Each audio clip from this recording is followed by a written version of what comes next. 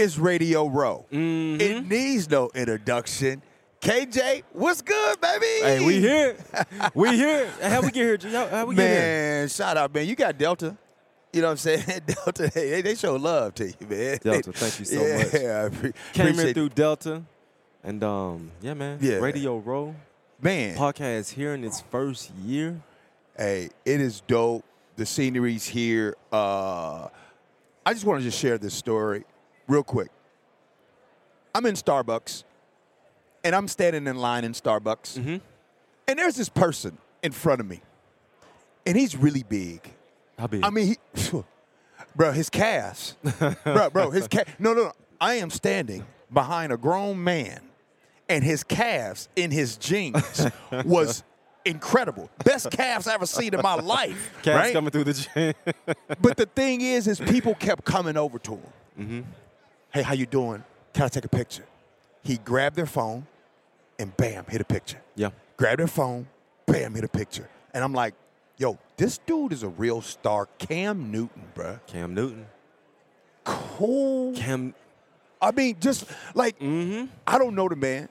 You know him. Yep. A beautiful human being, a beautiful energy and spirit. I'm trying to let you guys know this, just in case you hear. I'm talking about in the Starbucks line. I don't know about y'all. How are you before you get your damn coffee? You know what I mean? You ain't taking selfies. You ain't taking selfies with no coffee. And you walked up to him. You said, "What's up, Cam?" Man, I'm right there in the line, man. Cam, how you doing, man? Hey, appreciate you. Hey, man, all that kind of stuff. He said, hey, man, all love, good. You know what I'm saying? Solid dude. He came on the show, and it's a lot of stars out here. We got to get Mark Ingram on. I want to bring Max Crosby on. You saw Shannon Sharp? Shay. If we can get Shay on here. Shay print money, man. I'm going to probably be starstruck to bring Shay on He walking on. But you know what I just said before we get started? Before I got on the show, I broke the news on Twitter. By the way, I can still break the news with the best of them, you know what I'm saying? Because I always say, I can do what you can do, but you can't do what I can do.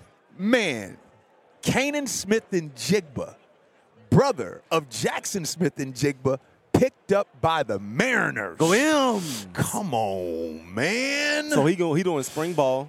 Going spring ball. Yes, down in Arizona. In Arizona. With the Mariners. What position? The outfielder. Outfielder. Yeah, outfielder. It's been, and so before we came on, I talked to Kanan, and then right before we came on, his dad, the dad called Mina. Mina said, first thing he said, Jay. I said, man, I already said something. I said, man, are you on your knees? He said, I've been on my knees all morning. I've been on my knees praying all morning. I said, as a father. Now, KJ, I want you to think about this. Cam, Calais. Could you imagine them being on the professional teams for a football and soccer team in the same city at the same time? Two brothers. Same city. Come on, man. Big no. That's special. What do you? I know Mina was crying. I know tears was flowing today. Yeah, man. Yeah. It's good. Good job of him and his mom. Okay, man. So what's coming up, KJ? Who we talking to? Who we talking to today? Yeah, we talking to today. So, we're talking to Kendrick Bourne. We're bringing on the NFL lead of players' health and safety. I want to dive deep with this guy. I do too.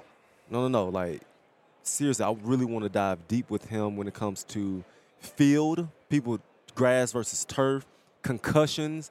They try and eliminate certain hits from the game. Let's really get down to football and see what we can do to make this game, quote unquote, safe. Okay. A violent sport safe. So I got some questions too, man, because I asked you earlier today, and I'm just confused on tackles. I'm confused on the right way. I'm confused. We watch the game as a fan. We see folks, split second, you guys go to make the tackle. Oops, you hit him in the head. Okay, can't do that. And then you're like, okay, don't hit him in the head. And then you go low. Don't do that. Don't do that. So I'm like, man, what they supposed to do? Well, on the real, though, we are taught the strike zone. Okay. The strike zone is from the top of your knee to your shoulder. Okay. That's what we are taught. But when I got a big dude coming, full speed, and it's a collision, I'm thinking the easiest way to get this guy down, the most for sure way to get this guy down is to take his legs out. Because if his legs off of the ground, he can't run. Okay. So that's a football player's mind. And so if they eliminate that from the game, the score is going to be 79 or 89 each and every week because it's going to be hard as hell to make plays. And so let's really talk to this doctor to really get figured out how we can make this make sense for both sides of the football. Okay, so if you're watching right now, you're going to get a bunch of interviews. And by the way, there's going to be some other interviews because what's happening is people are just walking by. And y'all know KJ, Pro Bowler, Super Bowl champion. Folks know KJ. They don't know me. They know KJ. So they come by. I be like, KJ, get him. I be KJ, get him. I kind of feel like the pimp around here. You know what I'm saying? I just hit that. But before we get to that, we do have to talk about the most current Seahawks news. KJ, which part of that do you want to discuss first? Well, we got to go to the big news. Oh, the Chip Kelly news. Oh, Chip Kelly. That's right. Reports are saying, sources are saying that Chip Kelly came in and interviewed on Tuesday night. I don't know if it was in person. I don't know if it was in person or anything like that, but he did come in town to interview as the offensive coordinator. So far, KJ, that makes 3. That makes Ryan Grubb right now. That's a potential candidate. That makes, I think his name's Tanner Engstrand. Engstrand is one, and Chip Kelly. That's 3 OC candidates so far. Your thoughts? Okay, where are we at right now? Is it February 7th? Yes. The combine is around the corner. Okay. Free agency is around the corner. A lot of decisions. Senior Bowl just happened. Mm-hmm. We're not bringing in coordinators just to interview, just to get a feel for them. Right. Anybody that we're interviewing at this point is real. Right. Like we are really considering bringing you on our staff this football season. Mm-hmm. And so I see this move that we made bringing in Chip Kelly. We all know Chip Kelly's at UCLA, head coach there.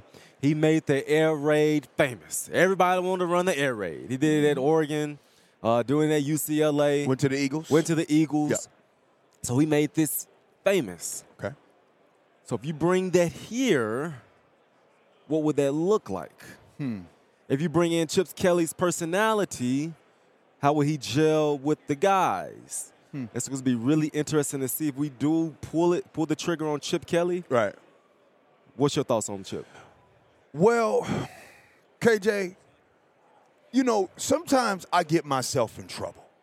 And sometimes I think that I need to do a better job in, let's see, what my mama would say, keep your mouth shut. And this is one of those that I'm trying to keep my mouth shut because I want to just let it play out. I don't want to say anything that can that somebody takes it and they clip it and they say, well, G said this about Chip Kelly. So hell no. No. I can't help it. I can't help it. No. No. I don't care. They say, the saying goes, people don't care how much you know until they find out how much you care. I believe Chip Kelly is an offensive guru. Yes. No doubt about it. Yes. It reminds me of algebra. By the way, your boy was not good at math.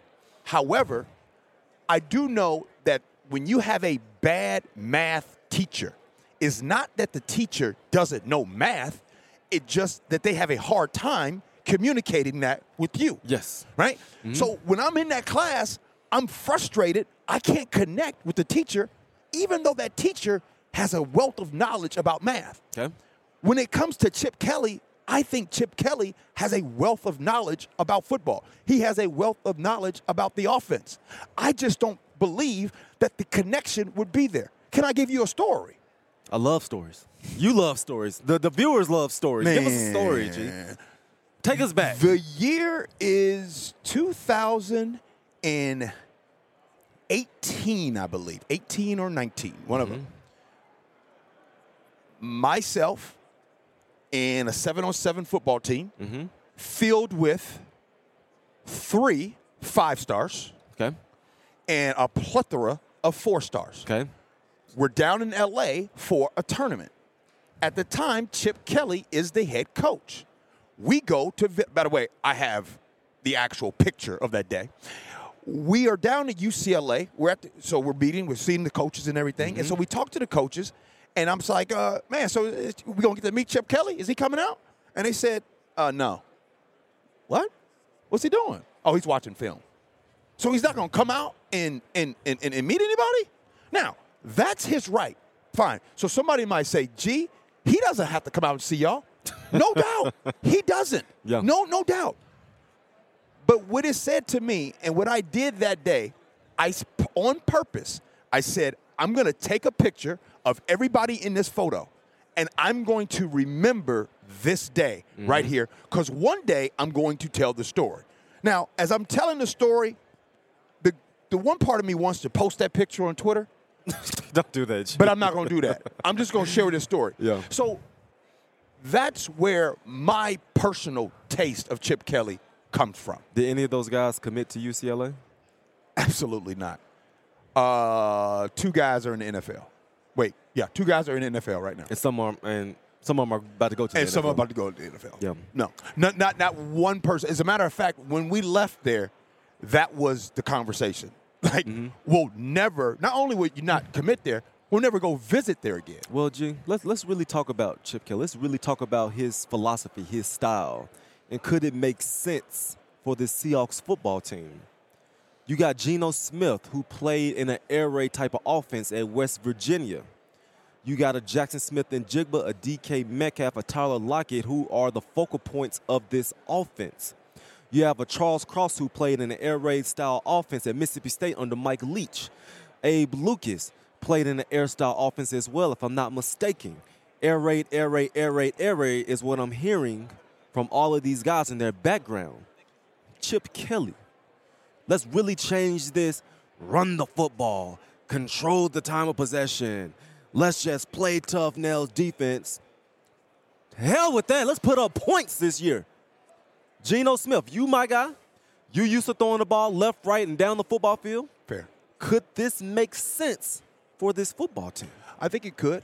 And let me stand corrected on something. I hear where you're going with this, because at the end of the day, as long as there are results, as long as there are points, it doesn't matter who it is that is calling the plays. When I go to restaurants and the food is good, I don't care who it is that's cooking. You know what I mean? Because all I care about is what's on the plate. Seahawk fans right there, they want points on the plate. So I'll agree with you on that. Now, I'm going to take that, and I'm going to throw something right back at you. First, I want to say this. Even though I believe it is frustrating for a lot of people that are paying and focusing on Seahawk football, I absolutely love the way John Schneider is going about this process. Yeah. I love that he is crossing T's and dotting I's. I love that he's just not just throwing people in. You can feel in this seems like they are really doing their due diligence. Now, with that being said, because I believe that they're doing their due diligence, in my heart of hearts, I don't think Chip Kelly will pass through that whole deal. I don't. Does that make sense? Yeah. I don't think he makes it through. Why? Because I think it's going to be with this regime. I don't know, but with this regime, I think it's going to be a little bit more of what you can do with X's and O's. I think if you're going to talk about a breath of fresh air, if you're talking about that, then you have to continue to talk about that all the way through. G. Think about it. We got 36-year-old McDonald, who is the Kyle Shanahan of defense. You got Chip Kelly, who's been doing it year in and year out. And does this exist right now? To an extent, his style of offense. Okay. You see it a little bit with the Buffalo Bills. You see a little bit with Kansas City Chiefs. Them dudes are consistently putting up big points. Big points. They live in the shotgun. Chiefs live in the shotgun. Bills live in the shotgun. And you don't know where the football is going to go. I hated playing against these style of offenses. I could not stand playing against these fast-paced shotgun, keep you off balance. You catching your breath. Oh, what's it called? It could be something, G. It could be something. I'll wrap it up with this last thing as we get ready to bring in interviews and things like that. And I'm going to say I can see where I'm starting to hedge my bet a little bit and come over to what you're saying is because of this. You're basically saying all Chip Kelly has to do is be in the kitchen and cook. Cooking. Don't say a word. He don't need to worry about no parents like me. Nope. Are you going to come out and meet him? He ain't got to worry about no recruiting. He ain't got to worry about no NIL. He ain't got to worry about none of that. You saying all he would have to do is come in here and just cook. Dial it up, type it up, scheme them up, slice them up. Yeah. Use these. We could potentially have 2 1,000-yard receivers. I stand corrected. And the next one has 700. That's why KJ. Wait, real quick. So are you saying real quick? There's Ryan, there's Tanner, and there's Chip. There's 3 candidates so far. Are you saying that you would take Chip right now of all the 3? I would take Ryan, Chip, whoever the other guy is. Tanner. Yeah. Okay. I'll take you, Doug. Oh, you like Ryan, huh? Yeah, I'll take him first. All right. I'll take him Is first. that you, Doug, right there? Penix. Is that Michael Penix? Hey, Penix, what's up, baby? All right, man. Hey, it's been good. Let's get these folks coming through. Yeah. And it'll be a good time. He needs no introduction. They say it. Say it with us. JSN. Jaxon Smith-Njigba. Yes, sir. Thanks for having me Man, on. you look clean, good. You look man. like $1 million. Appreciate it, man. Them teeth looking like $1 million Thank too. you, thank you. I feel great. Yes, sir. All right, man, let's get right to business, man. Look, the Seattle Seahawks hired a new head coach. Mike McDonald is the new head coach. Your thoughts? I like it. Young, energetic, and at the end of the day, I trust those front office people to make the best decision. You know, I know we got a winning mentality over there. I know we want to win. I know how bad we want to win. So I'm trusted. I'm rocking with it. I'm excited to meet them, excited to, for this new era. And, yeah, let's get it on. Jack, you want to know when I realized you was a dog? Jaxon Smith has wrist surgery in training camp preseason. Yeah. It's like, oh, yeah, he's going to have to miss the first few weeks. You know who's out there the first game, G? You taled about it. You said you had a wrist. You said you had it. Look, You got it too? You got it. them two right Bro. there. Tell me about, we know Jaxon, the receiver, catch all the passes. Talk to me about the dog, JSN, that people don't really know about. The dog that, by all means, I got to be on this field week 1 to start off my rookie year. Yeah, I mean, I feel like that's what set me apart, from day one, really just how I was raised, just growing up, I love this game, and I really give this my all. And, back in Ohio State, they say a lot of things, but I want to play, by all means, whatever it takes. I'm a player, I'm a winner, so anytime I get on there, out there, I'm out there, and whatever we have to do, that's what it comes with, and I accept all things that come with this. Yeah. And I'm just excited, I'm blessed, I feel like first week, breaking wrists, a lot of I would love to say thanks to a lot of people who helped me, Jonathan and the EQ people, out there help in Seattle just helping me, get back right. And we took all the steps, we did all the right things. It was tough. I was playing with the cast for 3 games. I had to learn really how to catch with a hard cast on my palm. Yeah. So, but I feel like all that stuff makes me better and makes me who I am. So I'm glad you bring that up. I'm gonna bring people into Jaxon Smith-Njigba's life a little bit. You mentioned Jonathan. Let's give him his real due and what he has meant to your life. This is the same man that you guys go on walks early in the morning. He makes you go walk. Tell us about what he has really done for you. It's your secret sauce, so tell the world. It's my secret sauce, and I would love to give him his flowers. I'm sure he doesn't like all that, but, man, I got to give it to him. How we prepare throughout the year, and just the steps that we're taking early on, I just feel like we're taking the right steps. He's a man that makes sure he focuses on making sure my body is good. That's his job. Make sure I feel good, make sure I'm ready to play, and I wouldn't be here without him. And we're just beginning. This is only the beginning. Got a long ways to go, but got to invest in your body, got to invest in yourself, and mind and body. Yeah. And that's the thing, the mind. And Oh, yeah. yeah, I don't want to give my secret sauce too much, but I appreciate him. Yeah, he the man behind the camera doing it. But for real, y'all be taking walks, though. Yeah, we in Seattle. It's beautiful out there. We got to enjoy the nature out there for sure. And Jack, people got a glimpse of what you bring to the table. They saw the game winner versus the Eagles. They saw all the touchdowns. We know that right now Seahawks don't have an offensive coordinator. Right? What is something that you want to see with this new play caller when it comes to really maximizing the talent that this offense has?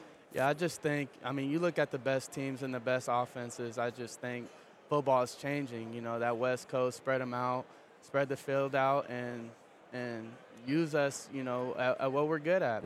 And, you know, and dial it up, honestly, and just having that mindset of they got to stop us. Yeah. At the end of the day, they gotta play their best to stop us. We're the force. We take it to them, and that's the mentality that I really want to have. Slow down. What you mean by dial it up? Like, what does that mean? Yeah. Dial it up. I know what it means on defense. What does dial it up mean on offense?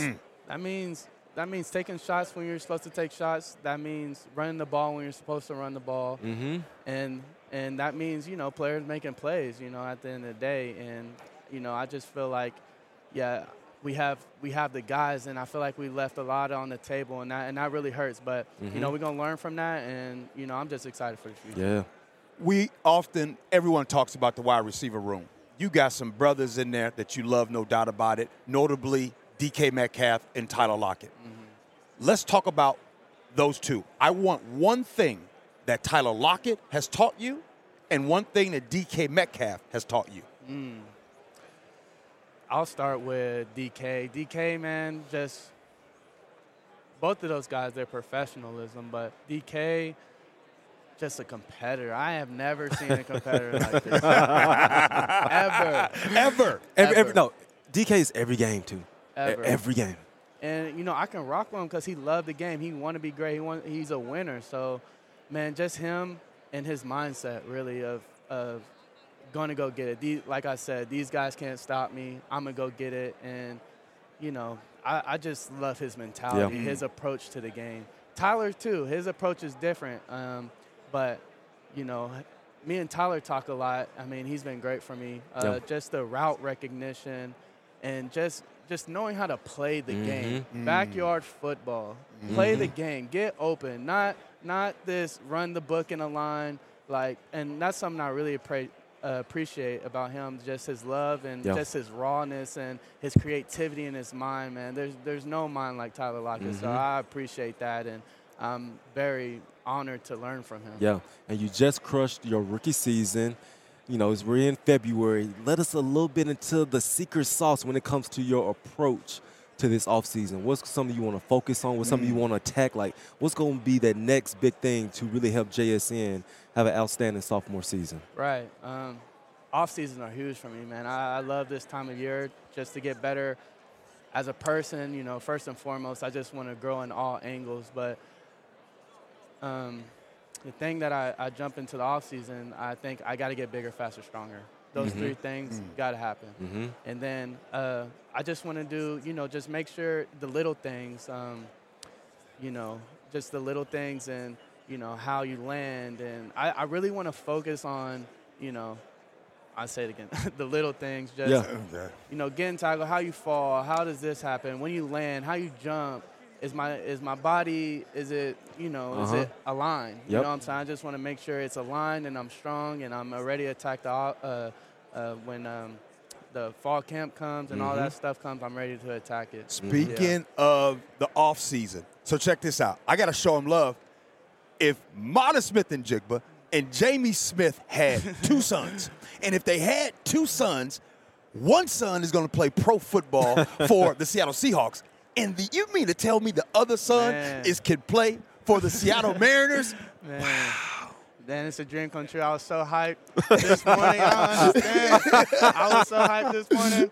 And it's crazy because we've always said, man, when we get the opportunity, we're going to go to the city and we're going to do this. And we're trying to plan it. We're thinking second contract, you know. But, man, we just left it to God, and he handled it. And, you know, I'm just so thankful to have him out there. He loves Seattle. He was with me all fall. You know that. And we have fun, and we're excited. I feel like the city, you know, it's got a lot of potential to grow more and be turned up and all that stuff. And we're just excited to put our boots, Smith-Njigba boots, on the ground and get it rolling. When you say Smith-Njigba boots, like Mina's boots, because your dad, honky tonk. He goes to the honky tonk and he wears those boots. Yeah. we got experiences. We got to experience the honky tonk. Man, we got to go down to Rockwall and go down with Mata and do the thing. Look, man, we ain't going to keep you. We going to get you going. We really appreciate you, man, jumping by, man. Y'all family. You look good and all that. Looking forward to this off season coming up, man. Yes, sir. You ready to do it, I'm man? ready to do it. Wait, Let's one do more it. thing, man, because I know there's probably at least one or two Seahawk fans that are listening right now. If you could talk to them right now and tell them what they meant to you as a fan base this season, what would you say? I would say, man, it's really just been a dream come true. All the way around in the 12s, man. Like coming in, draft, boom, 12s. Hey, you know the 12s, they waiting on you, know? And it's real. And it's real. And I appreciate y'all being real, raw, excited. I mean, just loving the game, loving, me and the team. And, we together, man. I really feel like this is a family. We're together. Y'all guys got to be back in the building, man, and y'all gotta still. Man, I'm pull banned up, from the man. building, man. I'm banned from the building. I ain't going back. Y'all gotta make sure that culture, Pete and all that stuff, that culture is still living. The young guys, we really appreciate that and really, look forward to seeing you guys. That means a lot. But the fans, man, I mean, it's only the beginning. At the end of the day. Let's get it. Speaking of Seahawks, that's a great segue. Let's do it. What's going on? By the way, y'all know who it is. Do an introduction. That's Mina Kimes here on KJ All Day. Right now, the Seattle Seahawks have made big moves. There's a new coach, Mike McDonald. Your thoughts on what's happening in Seahawks country? I made no secret of the fact that I love the hire, advocated for the hire. I was been so impressed by what Coach McDonald's done in Baltimore against Seattle, but especially against the sort of offenses that we've struggled against over the last couple years or so, notably. After your time.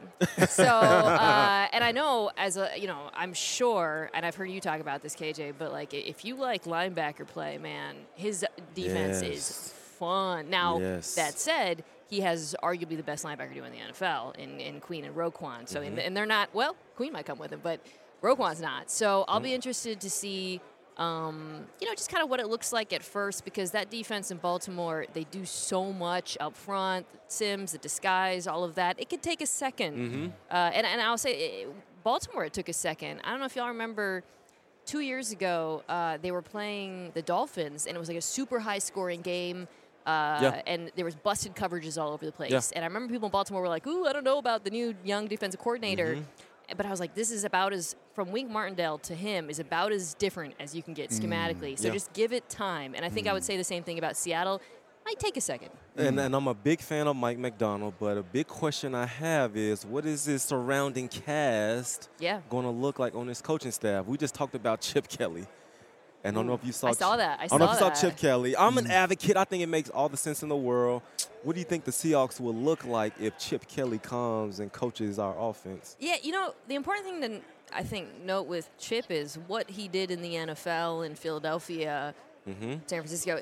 It's different from actually what he did in college. Most recently, I know you guys watch a lot of Pac-12, RIP. So you've seen how creative he is with the run game in particular, some of the things he does with heavier personnel. So I say that to say I don't really know what it's going to look like. But I will say this about Chip.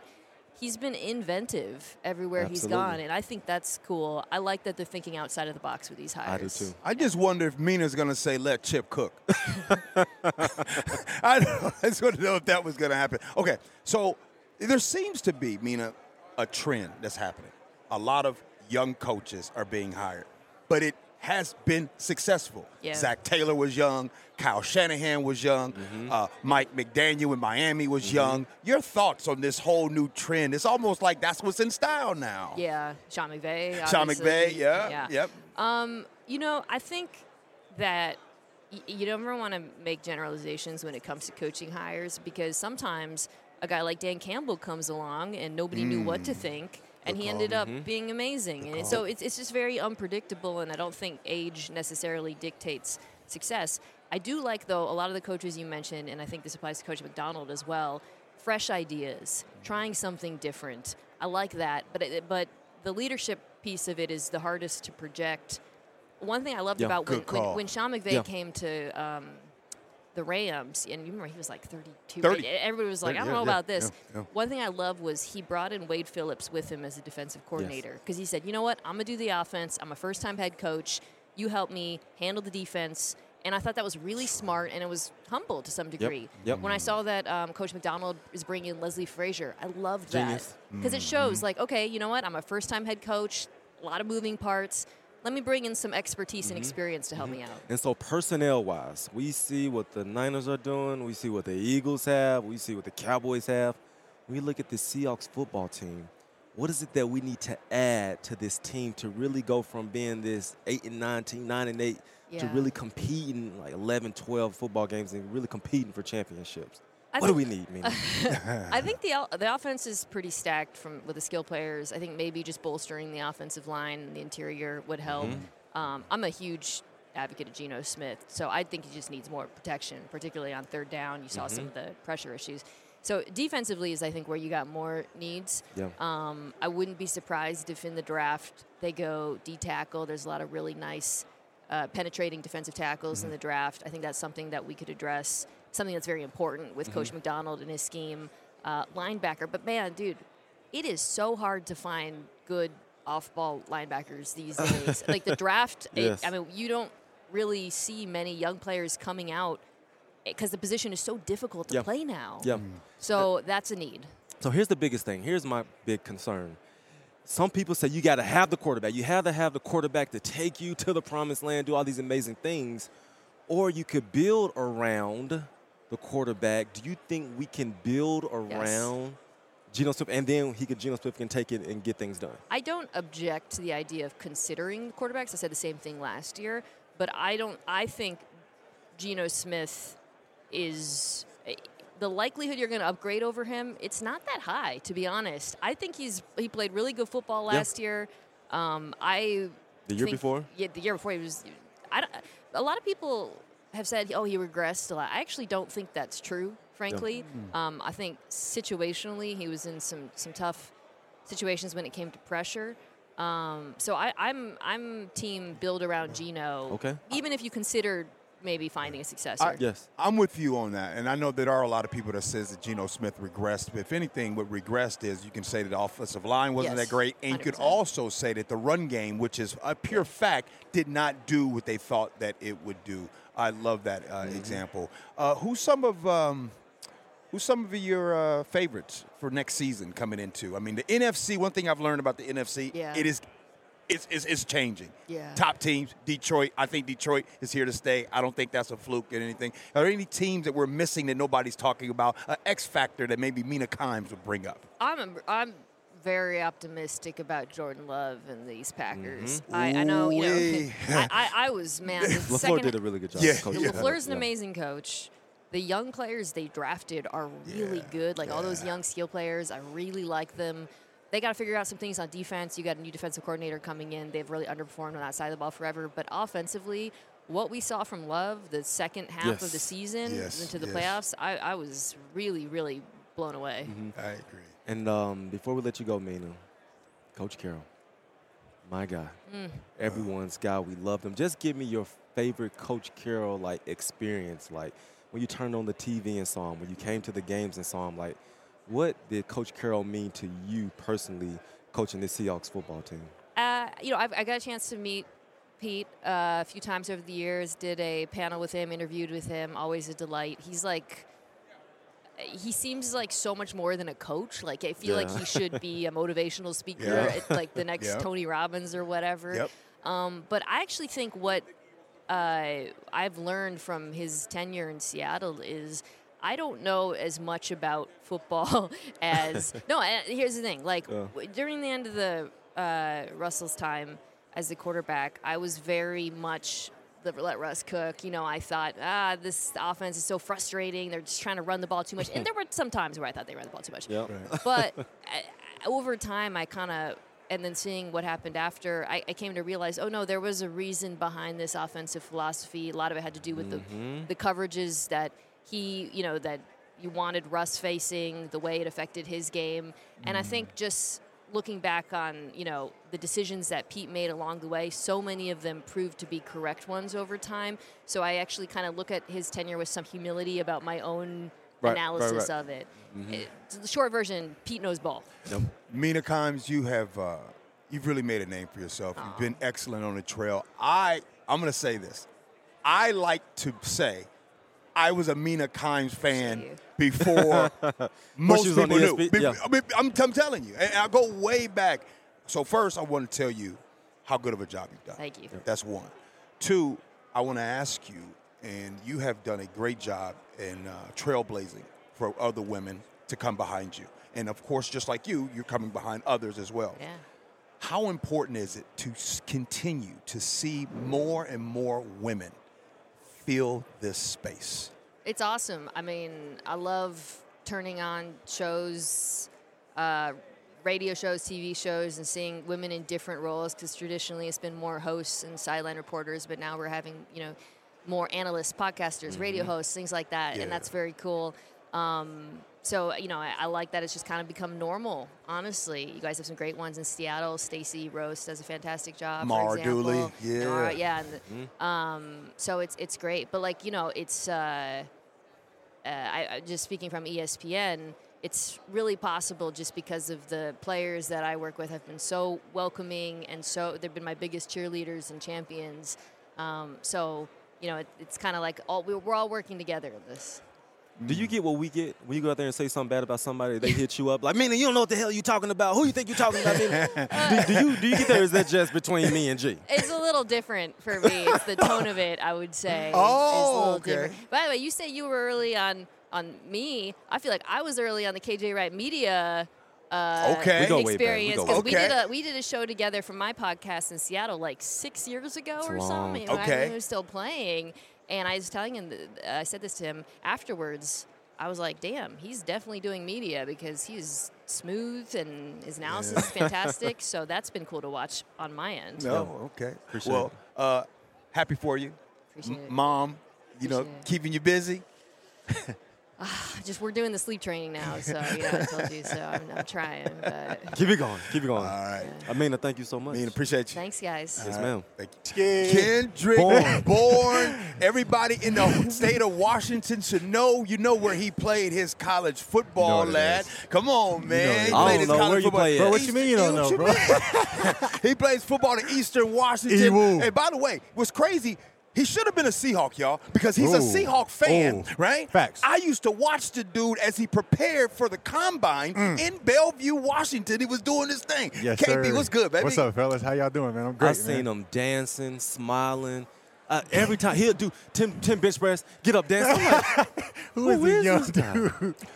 I've always loved this energy, man. And then you look at it now, the way you matured over these years, the way you've grown.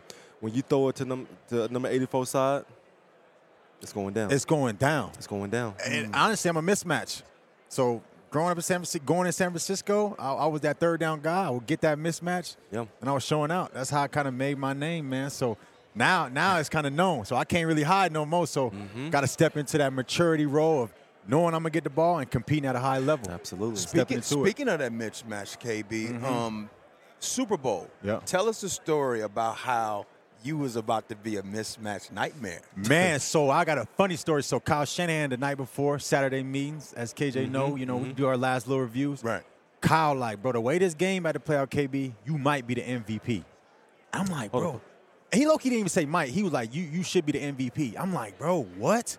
I'm like, you serious? And I'm not to know where I'm at now, which was crazy. You know what I'm saying? Mentality-wise, maturity-wise. Player-wise, and I'm just like, man. But I had that mismatch role. So Kansas City, the way they played was a lot of man-to-man, and I could really exploit the defense. But the game didn't go the way it was supposed to. I was the leading receiver. So if the game went exactly how it was supposed to and things executed, I would have had a great game. But it never came out to play. But that's just a funny inside story. So, Kendrick, did he say this in front of the whole team, or he told you just directly, like in front of the whole team? Oh, at the you know how the team means. In front of everybody. He on the screen like. He low-key just realized it at that point. He like, bro. And I'm back there like, I'm trying to hide because like, KB, don't put the game on me. I'm not that guy. KB, obviously the Niners are in the Super Bowl. Yes, sir.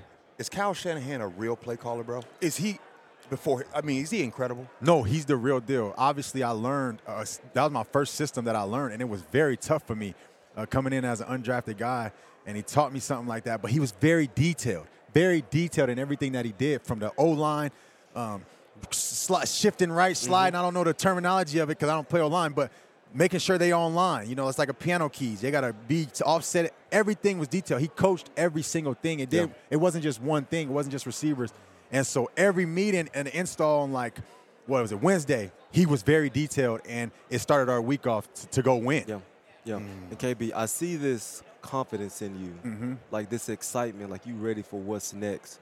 When you look at yourself and evaluate yourself and what you bring to the table, what is something that you feel like, I bring this to an organization? If you got KB, this is what you're getting. I truly feel like I'm a glue guy. The energy, I said, it's natural. But I've grown into be a glue. So when my teammates going through something, I want them to be so comfortable with me that I can talk to them, that they can open up to me, that they know I won't go tell their business or whatever it may be. It can be a great talk or it can be a bad talk, but know that I'm there for you, bro, and I really want to bring that energy. So I felt like I really had that with my receiver group in New England, and I helped those guys gel. I heard a rookie, Demario Douglas, came in. He told me, he's like, bro, if you wasn't here, it'd be tough. And it warmed my heart because I'm like, I kind of break the ice. Like, he goofy and he having fun. He a patriot. And so those little details I feel like I would bring to any organization. KB, I've always been a fan of yours. I've been knowing you, following your career. You keep that energy. However, I do know, and I have seen, like KJ's talking about, I see a real difference in you. Thank you. So I want to know this, and everyone wants to know. We want to know why. We want to know what happened, because this just didn't happen overnight. What happened? So honestly, when I was young, I went through the common ground, spending a lot of money, making the wrong moves, out all night, doing the wrong things, women, the whole nine of the life. And I met my guy, Henry Oregon. Shout out to my agent, my new agent. I switched over with him after the Super Bowl. And he just told me, if you keep this up, man, your life is not going to be good for longevity and for the long haul. So it was those little decisions that I had to start making of investing, buying real estate. Now I'm buying real estate with him and doing the right thing. So the confidence is there. The maturity is there. I can speak confidently because I'm doing the right things. I wouldn't be able to come on here and say that if I really wasn't really doing it. So it was those little things of controlling, setting myself up off the field made me a better football player because now I'm not thinking about things off the field. My finances, my family, everything's set up off the field. So now I can go play free.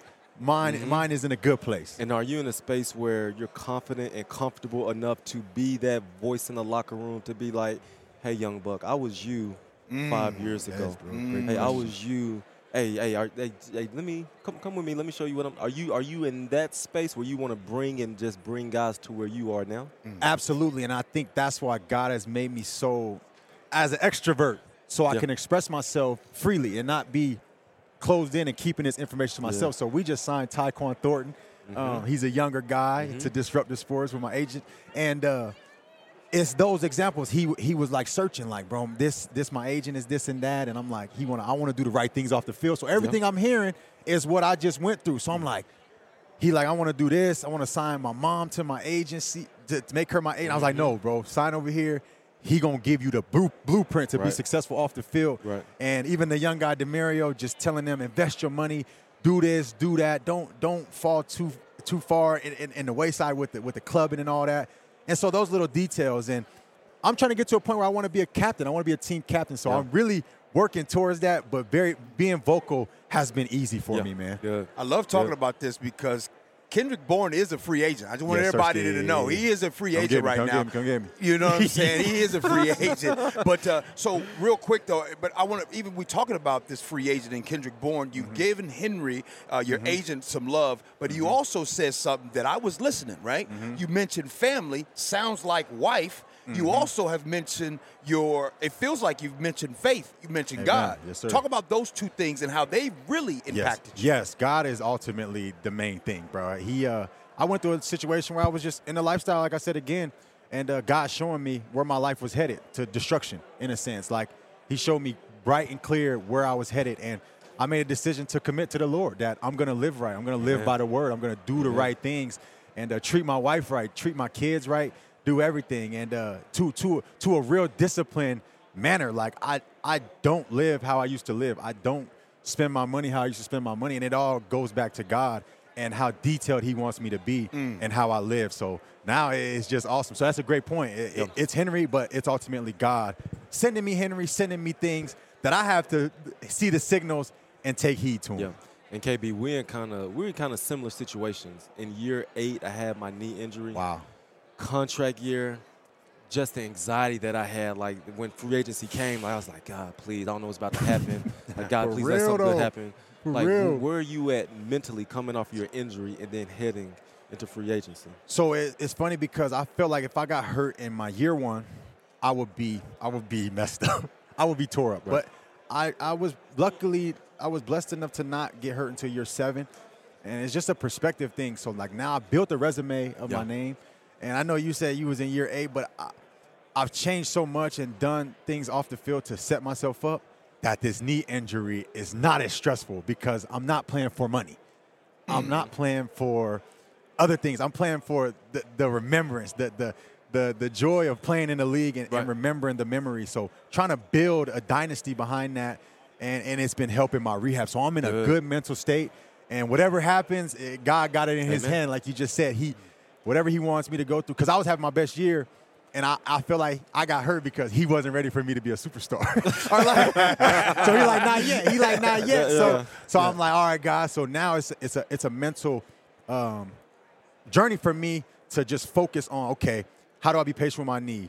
And I just had a daughter, so it's hard. I have to be patient with her, holding her. She crying for no reason. So it's like a patient battle with me that I'm growing, and I'm challenged by God to just keep growing in those areas. Good. Jared Mayo. Oh, New head coach for the Linebacker. the New England Patriots. Your thoughts? so I love him. He was with Bill the whole time, his whole career, and then so he's seen a perspective of Bill from coaching, from playing, and then coaching. You know, players don't go in the coaches meeting.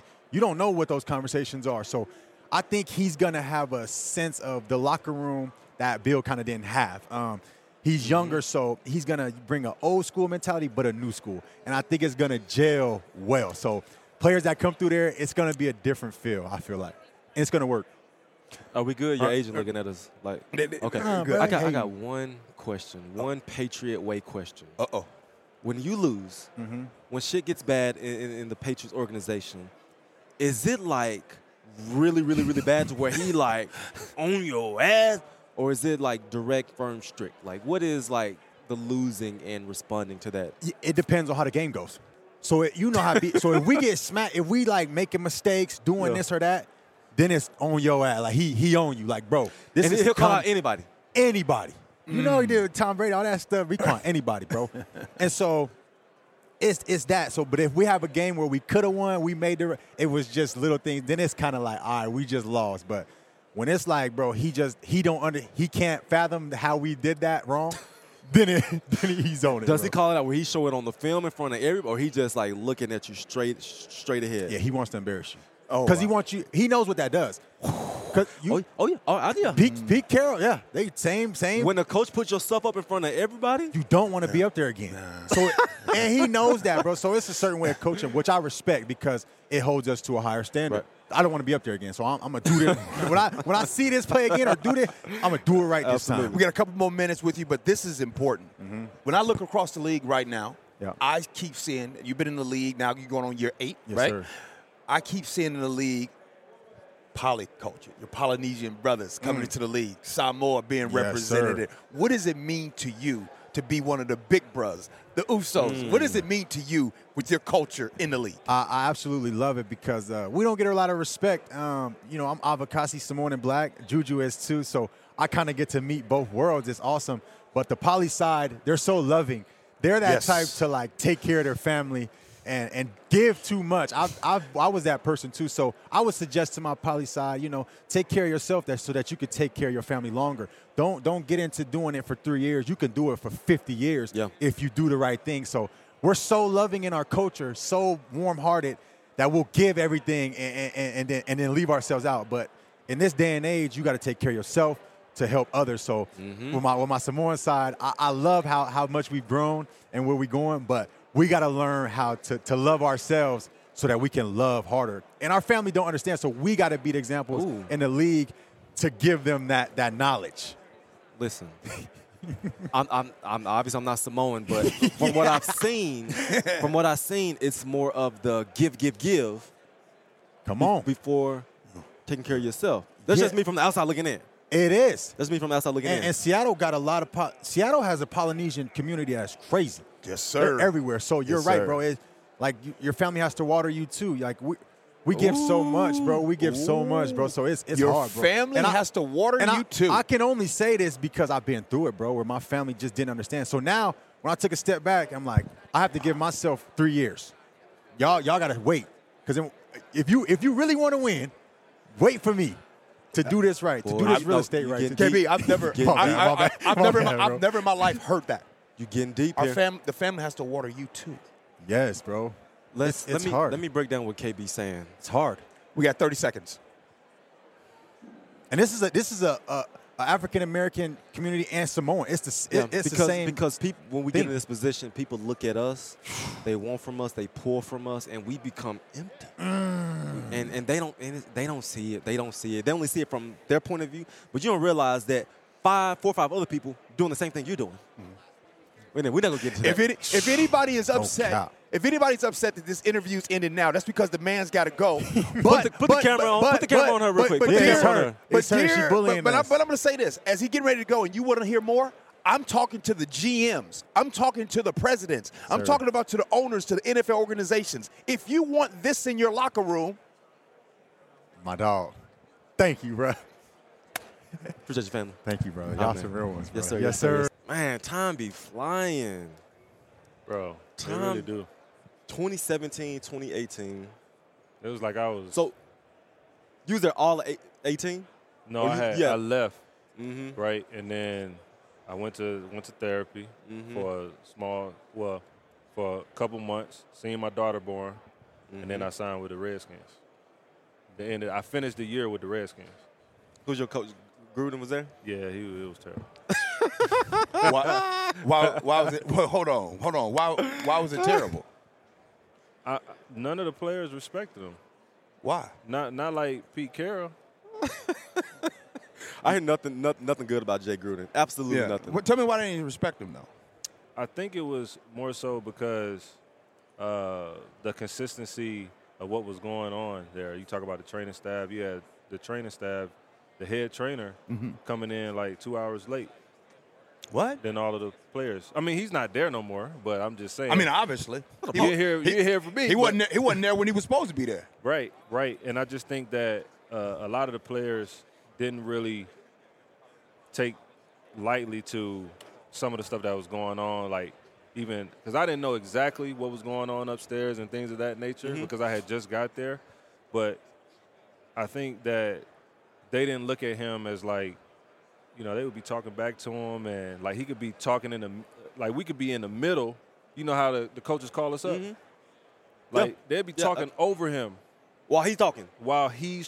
The head coach? The head coach. So anybody that I know that's been to the Commanders, Anthony McCoy, JJ, that is like, this place is a nightmare. I mean, it's different. A nightmare. This is what it sounds like to me. When you experience Seattle for a bit of time and then you leave. Oh, yeah. Yeah. Is there really a big difference, man? Yeah, the grass isn't always greener. Right? Even with me being in Philly was still a great place. It just was hard as far as the fans. Like, the fans are super passionate there, right? Like, they going to get on your butt each and every day. Yeah. But then going to Seattle, it's a family atmosphere, right? You could bring your family into the locker room, things of that. He has that camaraderie from everyone, right, on the team. But when you go to the Commanders, it's like, okay, I was working out, right? I had left Seattle, had my little mental health stuff, and then they had 22 people on IR that year, right? They had 22 people on IR. On the Seahawks? No, the Commander or Redskins, right? That's when Alex Smith, they had started off like 7-0, and then they started losing because everybody started getting hurt. So they get me in they get me in there, right? I go, I do my workout. But I didn't really see any doctors or anything like that. So I basically go in, and I didn't even really know that they was about to sign me. So no physical. Not really. Whoa. No. Hold on. Sometimes in the movie I don't be paying attention, and I got to rewind it. So let me rewind real quick because you said when I left here, I had some mental health situations, and then you went to the Commanders, and then no physical, no checking up on you and all that, and they went to sign you? Yeah, so basically, they took us in a room, but the protocols that you're supposed to do as far as the physical, we did some of it, we didn't do all of it. But because I think they just needed someone to fill in that Sunday. Come on in, get your ass in there and let's play. Yeah, we need you to play because we don't have we need somebody outside linebacker, and you're the guy. Yeah. All right, if y'all don't know who I'm talking to, this is my guy, Marcus Smith, my teammate from I feel old. I feel old. 2017, 2018. And, bro, first of all, I want to say from brother to brother, I'm proud of you. Appreciate it, I'm really bro. happy for you speaking up, using your voice. And every time I see you on Instagram, I'm tuned in. Man, I what Mark is talking about. Well, can you take? There's a lot of people joining us right now, and I think that it would behoove everyone to really pay attention to this message right here. Take us back. You talked about a mental health situation. Explain. Yeah, so 2018, I just signed a one-year deal with Seattle Seahawks, and I had a run-in with suicide that year, right? This was in camp. I had been dealing with anxiety pretty much my whole entire career, and that was a point in time where it kind of got too much, and I just wanted to end the pain, and this is when I was in Seattle. And I had an attempt, right? But what stopped me was my wife. She called me, and then my mother-in-law called me after that. And so if you know in Seattle, you could take the scenic route in Renton to the facility, and that's the way I was going. And once I was at the bottom of the hill, that was the first time I actually said to myself, like, okay, I need help, and something is really, really wrong with me. So that's when I went to Pete Carroll. I went to the trainers, Coach Hurt, and that was the first time I said I needed help. Hold up. That was the first time in your life you said, I need help. Can y'all help me? Yep. How did they do when you were going through that moment? You said, I needed help. Man, that was probably the perfect place for me to be in terms of getting help, right? Because once I went in there and I was talking to Pete, they understood that I was going through something and that I was going to be able to just walk away and go get the help. Now, they put me in contact with a therapist that could actually help me, that really helped me for like 4 to 5 years, even after she had just recently retired. And so me being in Seattle was the perfect place, because I don't know if I would have been anywhere else, if it would have been the same, or if I would be looking at you two right now. So it was God's purpose for me to be in Seattle because of Pete's his demeanor and how Coach Hurt is, because that was my coach in college. Brother, if you don't mind me asking, if we can go back to that day, you know what I mean? Like you said, you got to the bottom, and you knew you needed help. Was there something specifically that you were gonna do to yourself at one point? Yeah. So if you go on this scenic route, it's this long hill, and it has rocks on the side. It's almost kind of like a movie. Okay. I was trying to drive off of that and hurt myself. You get what I'm saying? And so what was jerking me back was my wife. She called me, because she always calls me before I go to the facility. Okay. So the reason why I jerked the car back was because she called me. And when somebody calls you and you have your Bluetooth hooked up, it rings through the car. So it's super loud. And so when it rang through the car, that's what snapped me out of it, and I jerked back. Oh. Wow. You know what I'm saying? Yeah. And I was there with you. And I'm going to keep it a buck. I was extremely ignorant to what anxiety is. I was extremely ignorant to what pressures people face and people going through stuff. And it didn't hit me until my 8th year in the league. It didn't hit me until I messed my knee up and I was going through free agency. And bro, when I tell you, I would go to bed crying at night.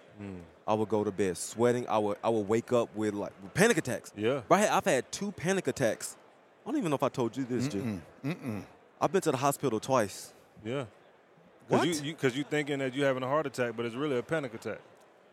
G, I've been to the hospital twice for panic attacks. I said, babe, I'm dying. I said, I'm dying right now. I never told you this. I don't think I ever told anybody this. Whoa. Yeah. So you in the bed, you in your room. Do you wake up in the middle of the night? Tell us this. No, let me tell you the first episode. So the first episode was when I had my surgery. I had my surgery right in the middle of the pandemic, right? And when I tell you so many things was going through my mind, I'm like, damn, the Seahawks about to cut me. The Seahawks about to draft somebody else. Oh, I'm not going to be healthy enough on my contract year. They're going to put me on IR. Like, I just had all these thoughts going through my brain. And I woke up one day, and I was going through my day, and my heart was just beating out my chest. And I would just slow down, still beating. Had to call the ambulance. And you went by the ambulance to the hospital? No, my wife, I called the ambulance. They said, we think you're having a panic attack. My wife came home, and she took me to the hospital. It didn't hit me until I'm 29, 28 years old. And that's how I was, too. I was kind of ignorant to it. And mine would happen in spurts, but I would kind of ignore it. But over time, you know, as you get older, and I always tell people this, when you have certain things that have happened in your life, trauma, it could be anything, right? Those things travel with you, right? And until you actually, those things are compartmentalized in your brain, and they're still there, right? So until you, like, push them to the front of your brain and release them out your mouth, they can still affect you. Wow. When you're older. Oh, yeah. So that's kind of what happened to me. Yeah. So we fast forward to today, in your works today. Tell the world right now, what are you doing? Yeah, so I'm the CEO of the Circle of M, which we unmask the feelings that cause anxiety and depression. And my logo is a half helmet, half face, because oftentimes as football players, as athletes, we don't know how to take the helmet off, or we don't know how to separate ourselves from the athletic world, because that's what we've been doing our whole entire lives, right? And so I hold a healing circle for guys, for former players and active players through All Points North, who they have it's a treatment facility, but we do it online to really just create that locker room feel. Again, right? And then I obviously I have a podcast, but it's really to continue to just push that message out there and continue to get guys to be vulnerable. Marcus, let me ask you this. How is it humanly possible to separate the football player from the person? We do this game, a lot of us, at 10 years old, high school, college. We're glorified. Teachers just pass us when we're in high school. We get praised by hundreds of thousands of people on game day. What are steps that as athletes we can take to really separate between the football player and the person? Well, I always say this. We have to become aware first, because awareness and actually having the education and knowing that of how to separate yourself is the first thing, right? And then what I did was, once I went into therapy, and everybody, you know, therapy might not be for everybody. Let me get that straight, right? Okay. But when I went into therapy, I got to find out who the real Marcus Smith was, right? Because I didn't know who I was, right? She had to take me back to when I was younger, to things that I may have dealt with that I had never really talked about, right? And I had to know, like, okay, that's how I figured out, okay, I'm more than football. I'm more than just this game. So that's how you kind of separate yourself from the helmet of knowing, like, hey, you know, these people out here, they see me as KJ Wright, the football player, but what is my true purpose? And that's what I help guys find out, because oftentimes it's hard for us to find our true purpose. You said you mentioned that you talk to a lot of former players, right? When you're talking to your brothers that used to be in the league and everything, what's one of the top things that are bothering these players? What are some of the top things that's really in their hearts that I'm not asking who, I'm just asking what is? I know the answer. I got my answer. Well, one of them and it might be different, but one of them is concussions. One of the top topics that comes up and that guys are scared about is the cognitive impairments that we suffer with while playing and afterwards, right? When you talk about memory loss, when you talk about taking a long time to process your thoughts and things of that nature, that's one of the things that come up the most. And what I have to do in the healing circle is I have to make them aware of what is out there, like we were just talking about before we got on this, right? Because the NFL doesn't really talk about what can actually help us with that, right? Because they're like, we don't really want to talk about concussions. We don't really want to have to deal with that because we signed, technically, we made a pact. We signed to play. Oh, yeah. So if you sign to play, like, we don't, why do we have to talk about it, right? So I have to be that bridge, right, to say, like, look, you could do this, and this, right? And I'll give an example. So when I first got done playing, I still got the video. You hit me. My boy gave me a concussion. My boy gave me a concussion. Hit you in. So we was playing Redskins. This at home? Yeah, this at home. I'm coming down the line. The running back ducks under, right? AJ is about to kill this guy. I'm trying to kill him too. He ducks under, and then AJ, we bump heads, right? So that was my last. Concussion, right? And so after that, I think I came back like a week later. Yeah. But I feel like because I didn't really take the time to get myself back right, I was so eager to get back on the field. I had problems right when I was finished playing. Marcus, listen. Listen, bro. I told the NFL this myself. I said, you have got to make it mandatory. Mandatory. When you get a concussion, you cannot play the following Sunday. No, bro. You are still foggy. Light still bothers you. This is brain trauma. Yeah. Your brain had a damn injury. Yeah. Why are you going to go back and play football the next Sunday and have brain contact once again? Yeah. That is bizarre to me. Yeah. That is bizarre to me. How you preach player health and safety, but a guy gets brain trauma and he plays the following Sunday. It don't make sense. Don't make no sense. It don't make sense at all. But so, let me slow down. I feel the passion. I know, hey.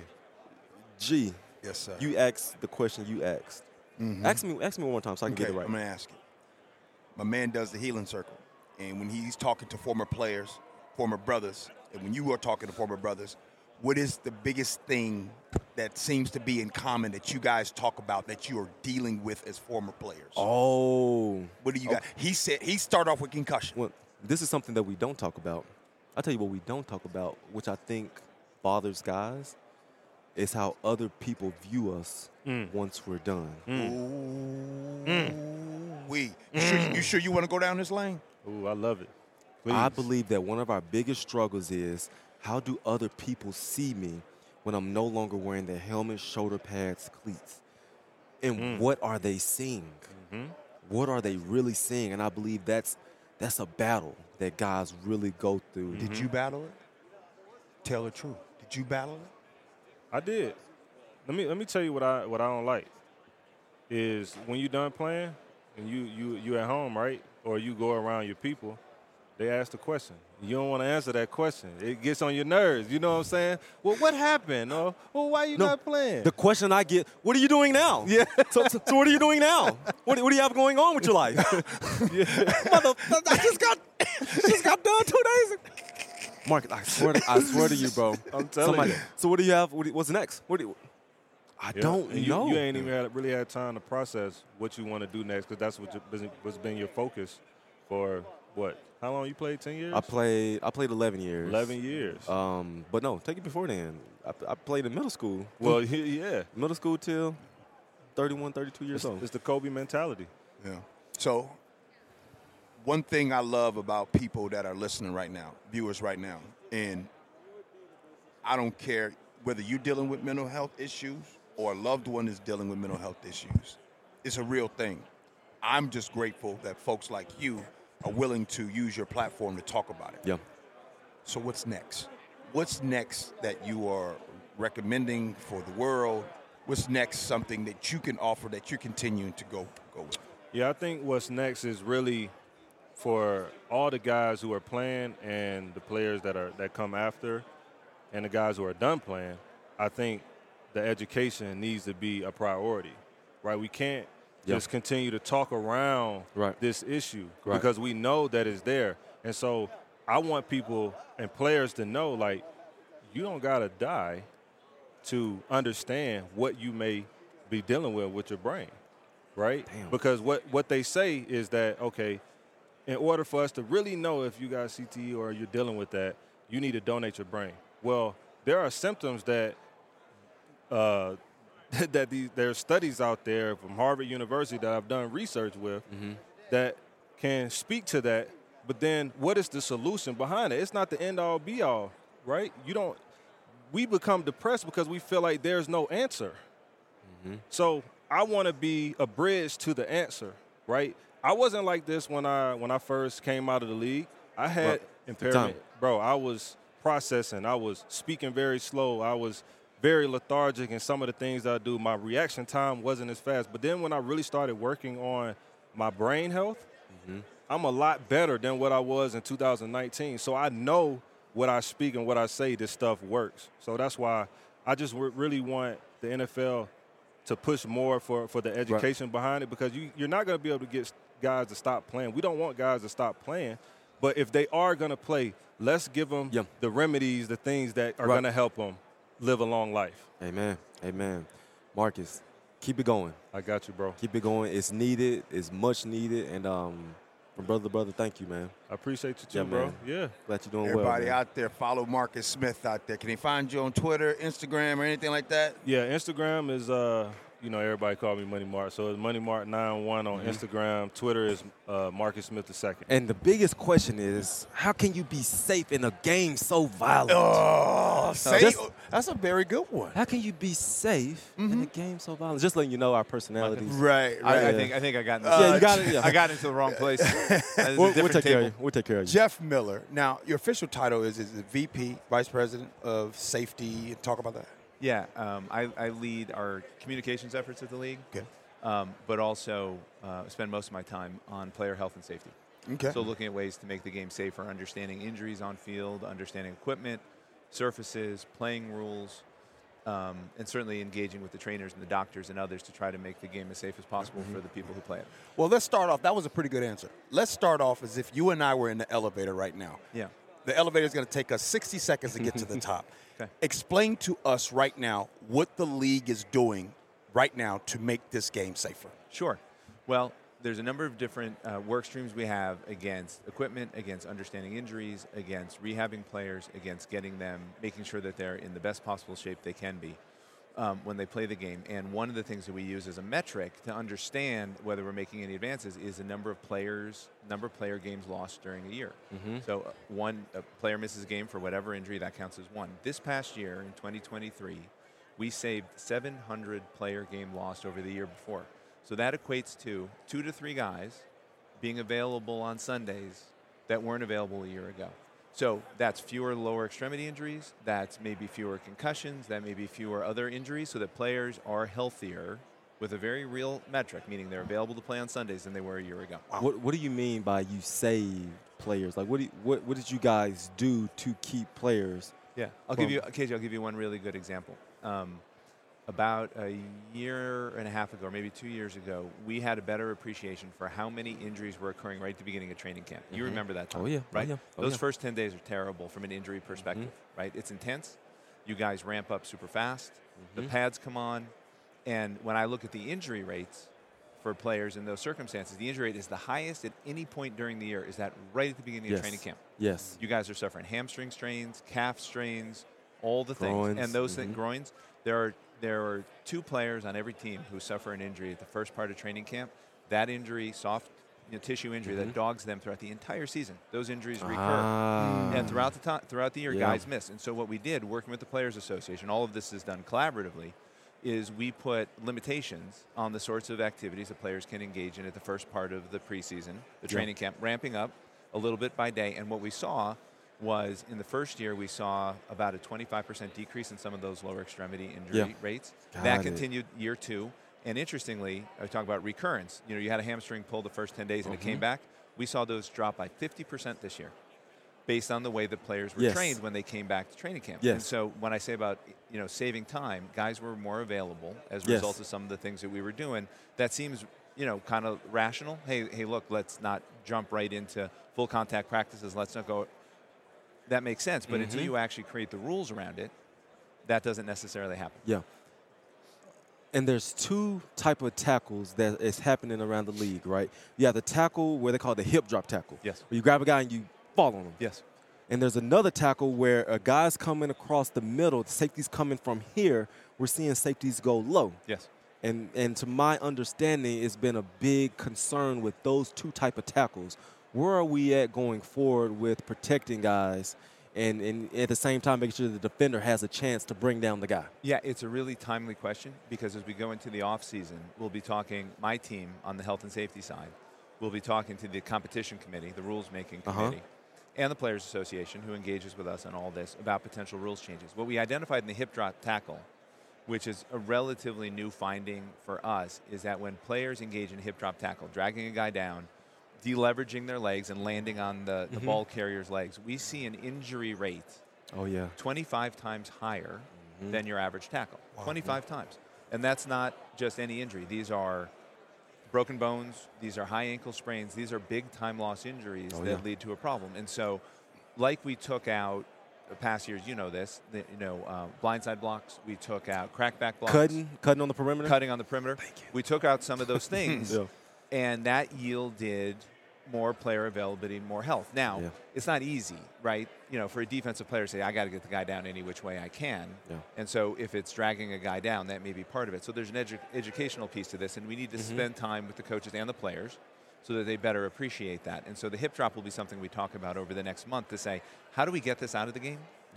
And it's not about penalizing anybody. It's just about making players safer. And so if we can eliminate it without fining anybody or putting a flag on the field, that would be fine. But it has to come out, from my perspective, as the health and safety person, and it's a debate that we need to have. Yes. A lot of people right now, the argument that's going around the country, I used to have it too, is grass versus turf. Sure. And one of the things that I just recently saw that when it comes to grass and turf, it kind of offsets. It's not really one over the other. I want you to talk about that and put that question to bed a little bit because a lot of people have it. Look, this is a hard one, and we do all of our work. We actually have a committee, what we call it the Joint Surfaces Committee with the Players Association, where they have doctors, they have engineers, we have doctors, we have engineers who analyze all of these injuries, look at surfaces, cleats too. And say, okay, what about this surface may or may not lead to more injuries? And we track the injuries. And this year, you just referenced it, in 2023, there was almost no difference between grass and synthetic. If you look at all synthetics as a whole and all grass as a whole, the differential injury rate for your listeners was 0.001, which equates to like 6 or 7 injuries per year for the entire season. So it's hardly anything. Some years it's a little bit more. And you combine that, that's the injury rate. But you combine that with some players saying, hey, I don't love playing on synthetics. I don't feel as good the next day, right? And then you add to that performance. When can I cut? Because obviously you can cut easier on synthetics. More, you can predict it. Right? And so you have to... You stick, right? You get in and out of your cuts faster. It's more predictable than grass where it might be slippery or something like that. So you have to look at injury, you want to look at performance, and you want to look at player feel. And all of those things matter. And so to put those all into a mix and find a way to minimize injuries and still allow the players to perform is a hard thing to do. So what we're doing is we're taking a look at all the injuries where they occur with the Players Association and saying, okay, are there parts about certain fields? Are there certain fields that have too much infill? Are there certain surfaces that are too soft? Are there certain surfaces that are too hard? What can we do? And also one of our goals is, real quickly, is there are, and KJ knows this, there are 30 different surfaces in our stadiums. Like each one plays differently from the next. Wouldn't it be better if a player could know when he was going to go play on a synthetic surface that it was going to feel like the same synthetic surface he played on the week before instead of feeling different? Wouldn't his body adjust to that faster? And same for grass. the grass field that you play on in Chicago in December is going to feel a little different than Miami in September. Absolutely. Right? And we need to figure out how it's going to feel more the same so that your body can react to it. So it's a lot of work. Yeah. I think we're heading in the right direction. The injury rate is important to us, really important, and players need to know that the differential there or the lack thereof, but also these other parts are important to players are worthy of our research too. Yeah, and Jeff, when I played, I suffered 2 concussions. One of them, it happened. The second one, I was seeing stars, like my head was spinning. And me personally, I was not feeling good until Saturday. Like I had a concussion Sunday, wasn't feeling good until Saturday. Where are we at? Because I'm a person that advocate in, you get a concussion, you have brain trauma, your brain is rattled. I feel like there's no reason why you should be playing the following Sunday. On average, players miss a game with a concussion. The median number of days is 8.5 or so that you miss. For the other guys, though. So what we do, listen, I hear the argument a lot, and it's a good point. What we do at the league, and again, these protocols are agreed upon with the Players Association, there is a standard set of steps, as you know, that you need to pass to return to participation. So it's a 5-step process. The medical experts would tell you that's sort of what the international standards are. You're signed off by an independent doctor, as you know. In addition to your team physician, you have to pass all those tests. You have to increase your activity. You have to make sure that symptoms don't recur. You have to keep moving through that process, and then an independent doctor has to sign off and say you've recovered from the concussion. And so what we try to do as often as possible is defer to the medical experts and say, okay, if the team doctor, if the independent doctor, if all these other people are looking at you and they say, in my medical judgment, I agree that you're recovered and you've passed these steps, which are what the protocol says, then we're good with that. Now, on average, that takes longer than a week, but players can return. Yeah. Can we add to the protocol, give me 3 days of practice? Because I feel like we need to put them in a situation to where you have the anxiety, you have the heart beating fast, you have the contact, you have your eyes moving, you have a football simulated movement versus looking at a computer, typing up something, reciting your ABCs backwards. Can we formulate more of a football scenario before guys actually go back and play in a comeback sport? I think that's a good conversation worth having. I think that one of the steps in the protocol is that you're supposed to participate in a practice, and you're not, and your symptoms shouldn't recur. Now, how active that practice is will probably depend on the coach in the day, as you know. Walk through. Right. You walk through. Right. No, so for sure. And as soon as you get later in the season, there's fewer and fewer contact practices, and Seattle is renowned for not having a lot of contact practices late in the year, right? Yep. Oh, yeah. So is that something worth considering? Yeah. We're open to ideas from all comers and to talk about that a little bit, sure. And do you guys have meetings with current players, with former players, or is it mostly with doctors and you guys as staff? Do you guys bring in former athletes to converse? It's more with the Players Association as a whole. Okay. So we do meet with the executive committee when we talk about rules changes and such. There are, by our CBA, there is NFLPA representation on all medical committees, whether it be an engineering committee or our head, neck, and spine, the ones responsible for the protocol, or those who are taking a look at hamstring injuries, that kind of musculoskeletal injuries. The PA is represented in all of those. Who attends, it's usually for sure a doctor, sometimes an engineer. And if players want to attend, then that's sort of up to the PA to decide. Okay. Speaking, since we're talking about concussions, let's go on to something that I have been seeing a little bit here and there. I think it's going to be more popular later on. I want to talk about you call them guardian caps? Sure. And what we are seeing. Your thoughts on that, and explain that to all of our viewers that are listening. Okay, right now. a guardian cap is, for lack of a better description, kind of a goofy-looking thing that you put on top of your helmet. Mushroom. It's a mushroom. It's a mushroom. Right. That's actually the best explanation. And so it is an aftermarket device added on top of a helmet, and it came to our attention, a few years ago. We tested those in a lab to say what kind of forces would they mitigate, and they weren't particularly good.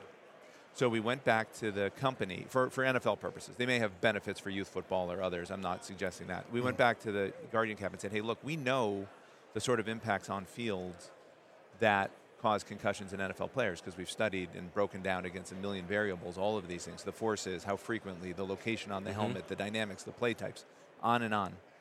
And so we said to Guardian Cap, here's a set of data, design something that will better protect an NFL football player. And they came back and we tested it in the lab and we found that if both players are wearing a Guardian Cap, that it lessens the force of each individual blow by about 20%.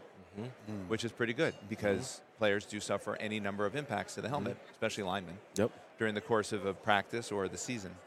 And so we mandated it for last year for the first time, a year ago, and we saw that the concussion rate, although we didn't really expect this, we were just talking about every hit. We weren't thinking about concussions.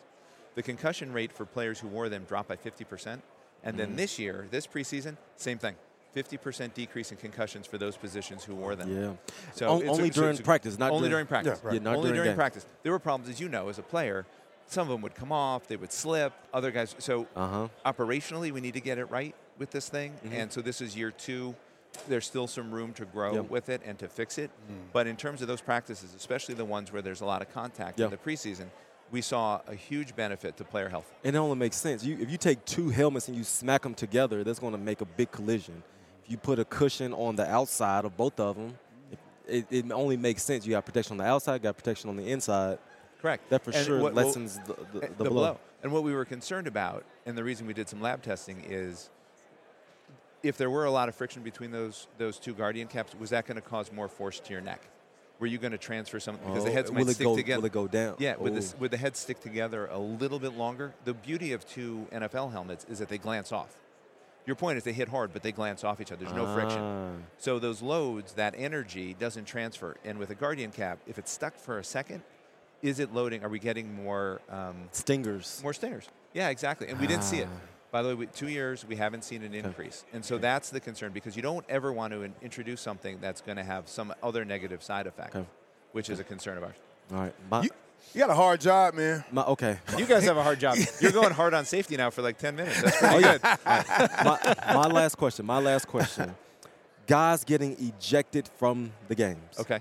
We see in college, I think college is horrible. Oh, it's horrible. Horrendous. Yeah, I'm glad you're not the safety person for college, because I'd be getting on you right now. But okay. But guys getting ejected from an NFL game.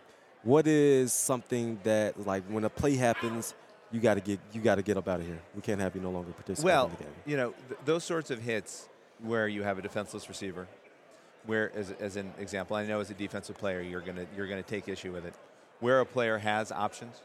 Where a player has options. Defender has options. The defender has options and chooses to endanger another player's health, right? Chooses not to pursue that option that would avoid it.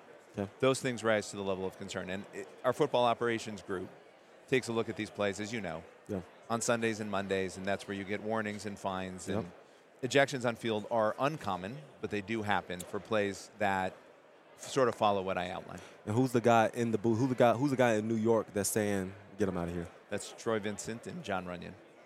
Ah, Troy Vincent. Troy. Yeah. I wonder if Troy would have kicked himself out of the game. This is no secret. You guys know. You knew this, Troy. I knew John was a fine guy. John is the fine guy, but he's standing there watching this with Troy. Learned something new. Okay. Okay, you guys call them after this. Thank you so much. Thank you. Thanks Truly for having me. appreciate it. Thank you, sir. Thanks. We got our first legend. Man, come on, What's man. good? How long you been out? I've been out 09 for like 15, 16 years. Hey, bro, look at you. Man, What's your workout plan? Man, workout plan first thing in the morning. I'm hitting the dynamic warm up first. Foam roll first. Dynamic warm up, and then day one, like Mondays, a cardio, and I hit a light dumbbell workout, 30-pound dumbbells, nothing too heavy. I'm not running through y'all anymore. I'm not running through you, trying to run through some people like you no more. I'm just trying to get up out the bed and functional. You foam Amon, yeah, I foam roll, bro. You look absolutely incredible, but it's the diet, man. That too. Come on, man. So this is within the diet area, because my wife loves to cook. She's a great cook. Bacon. So cookies, man, it's ridiculous. Catfish? You say catfish? Everything. So if I don't work. One motivation is I know with all the good food and good cooking, I got to move. I got to work out in the morning. If not, because my boys come over, they're like, hey, G, man, why are you like overweight right now? Marie cooking up all this. You be eating? I said, no, I don't eat every day. You know, but then the other part of it, so my wife and a couple of my daughters are vegan.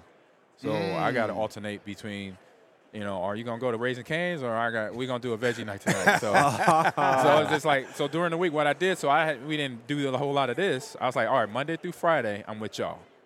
Okay. Saturday Weekend. and Sunday. Weekends. That's yours. That's I where gotta it's go. okay. I gotta hit it up. I'm in Texas now, so I gotta Okay.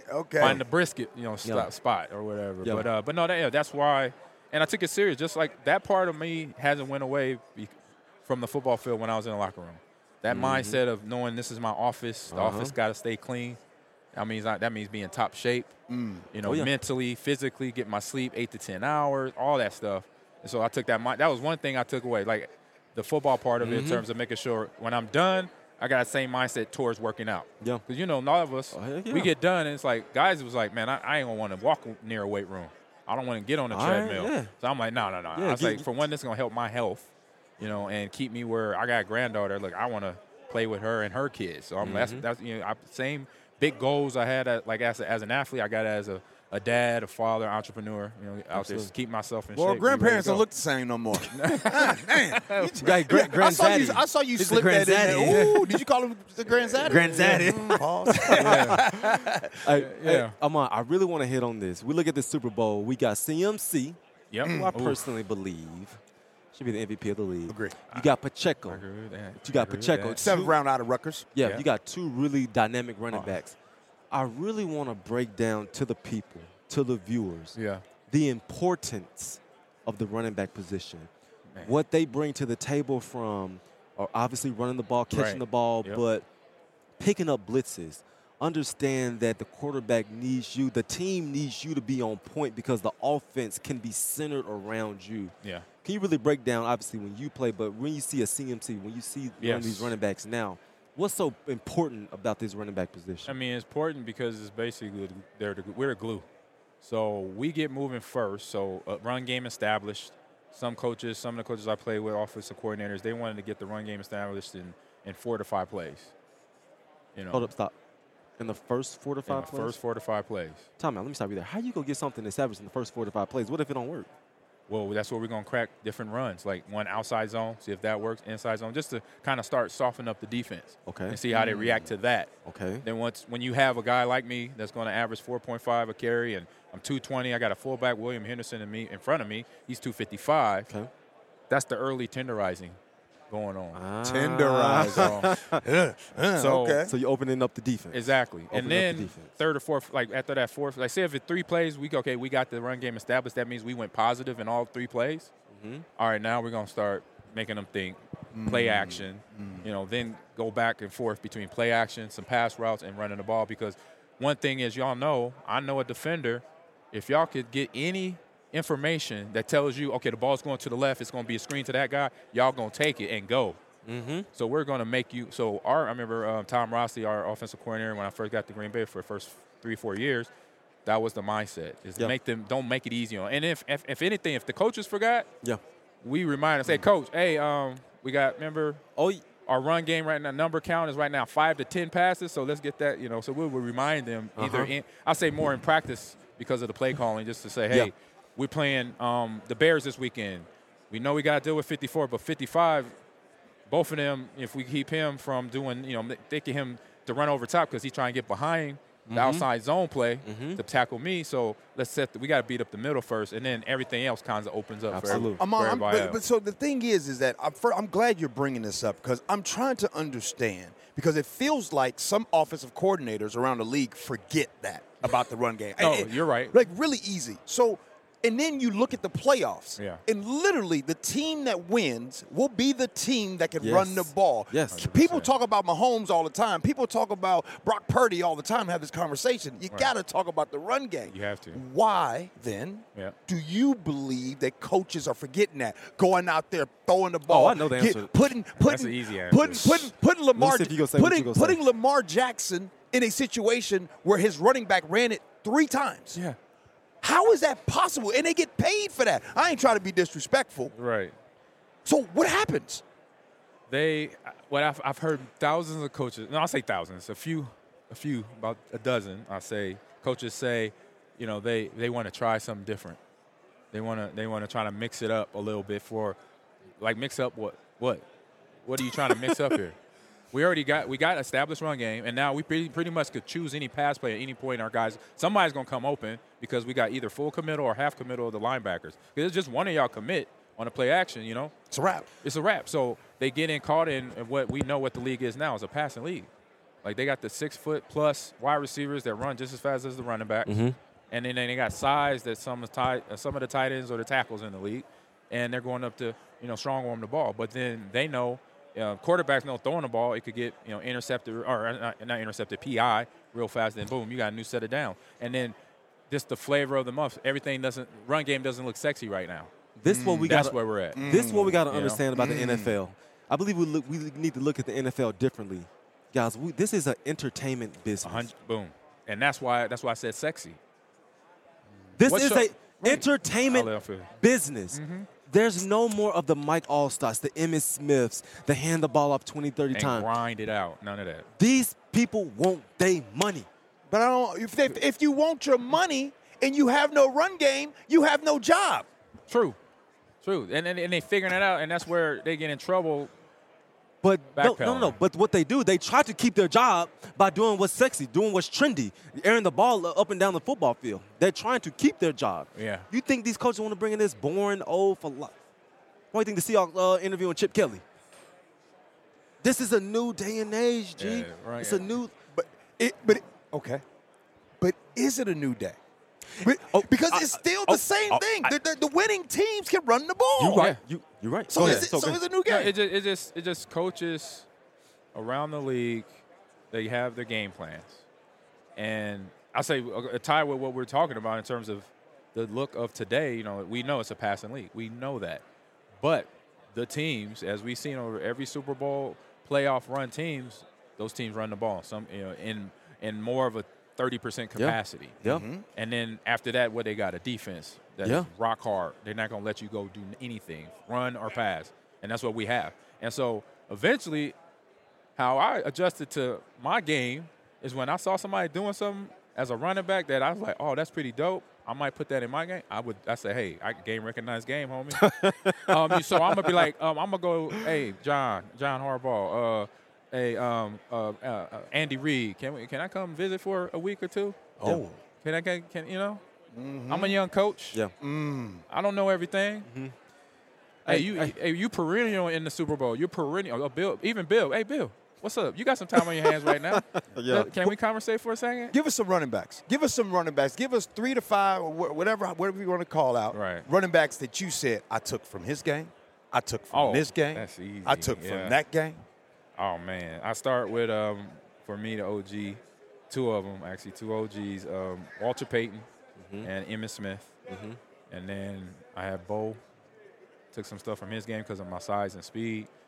Marcus Allen, the way he caught the ball at the backfield, the way he was a guy that did it all. He was a fullback for like 2 to 3 years. And didn't like it, but did not complain about it. Right. And then as I grew up watching, like I said, I mentioned Emmitt already, but then getting myself close. Even the guys I played along with, I watched. Yeah. Like I saw Marshawn last year in an event, and he's like, "What's up, bruh? What's up, old school, bruh?" I said, "Bruh." I said when he got between him and Buffalo, getting his first couple of years in Seattle, putting it down, and of course the baby Quake, watching that, and he's like, "Hey, what kind of who the baby Quake? The Beastquake. Beastquake. I mean, Beastquake. Yeah, okay. What actually was like pretty cool was when I met him, he said, "Hey, old school, I was just doing that because I was watching you," and I'm like, wow. Really? I appreciate you, bro. I was like, so, because it just, we pass it on, right? Oh, yeah. It's probably young players that watch you play the linebacker, same thing. So when he said that, I thought that was pretty cool. Yeah, and I saw Fred Taylor and Bobby Wagner conversing. Bobby went on their podcast, and Fred Taylor said, well, I wanted some of y'all LOB defense. He said, I would have wanted that action. When you look at KJ, right, Bobby Wagner, Brandon Mebane, Cam Chancellor, and you was playing running back. Right. Over under 50 yards. Oh, over. I'm eating, bro. Okay, I give you over, but eating? I ain't gonna lie. I mean, I like man. you know what my mindset, you asked me this before we went on. My mindset when I put that helmet on, like in the locker room, I'm this. Guys didn't know I had an evil bone in my body. Yeah. I put that helmet on. Uh-huh. You know who my favorite superhero is? His name's Batman. Go to the dark side. Man, dark side. I feel your energy right now. Right. Do you feel it, G? Yes. You yes, feel I me? do. Matter of fact, no. I saw the vein. Hey. I saw the vein, bro. and it was interesting. So linebackers, I was like, this is part of my job. Like I took like, you know how you got lawyers, doctors, they got their creed, their code of honor. So my thing was basically never die easy. Okay. And I'm gonna do it for 4 quarters. What you mean never die easy? Walter Payton said it every day. That means when a guy comes and tackle me, he can't do it by himself. He got to bring the whole 10 guys of that defense. If I'm hurt, I got to play through it the best to my ability. And eventually if I got to put myself out, put myself out. But until that moment, do what I can. That means if I'm hurt, I've had high ankle sprains. What's a high ankle sprain? I would just be in that game, toting the rock. So whatever I got to do within my mental and physical, I'm about to do it. And then if you're in front of me, it might be a problem for you. Aman, are you a part of this era where I experienced this in college where we lived off of Toradol? No. Nope. You weren't a Toradol guy? No, my brothers would kick my butt. Really? My brothers taught me body weight workouts and learning how to lift weights. So I knew I got asked that in high school plenty of times. AG, you got to be on it. I'm like, no, my brothers would destroy me because they found out because they taught me everything I need to know about getting stronger, working my body out, and all that. So no. Now, I'm going to say something that I'm glad I'm able to say it now. When you played, I just kept thinking year after year after year, and I said to myself, when is this dude ever going to fall off? No, I'm being for real. Yeah. Because you started out, and then you start just getting better. What were you doing to extend your career? There has to be some secret sauce you had that you was doing to extend your career. No. You kept getting better. Right. It's no secret. It's hard work.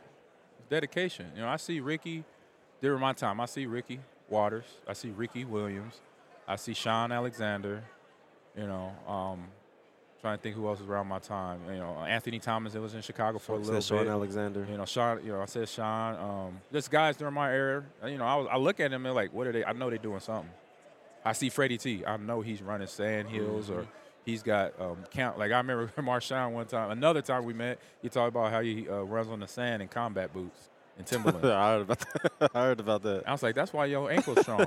He said, you got right. You right about that, OG. I'm like, okay. So I knew they were doing stuff. My one dream though I had as more of a be a teammate without being a teammate thing. So team, you're running, you compete against other players. So it's like I wanted to get stuff together where kind of like what Kittle's doing with tight ends. Having all the running backs get together because having our training regimen. I mean, I heard what AP used to do. Adrian Peterson when he did in the offseason. Oh yeah. I knew what I did. I looked for hills, and I had a weight program that I used from when I was in college. So I still had that. So it's just putting us together, man. It was just would have been. Does that type of mentality? Gee, I'm asking you this too. Does that exist in 2024? That old school, I'm going to work, eliminate distraction. Yes. Okay. Yes. Yes, but. I say, you ready? To me, little. Yeah. Yes, but. It happens in college. It's not happening with y'all.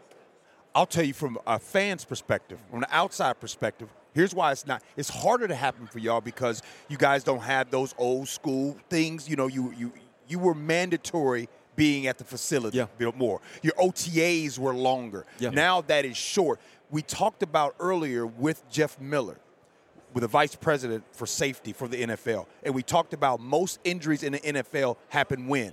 The first 10 days of training camp. Well, why is that?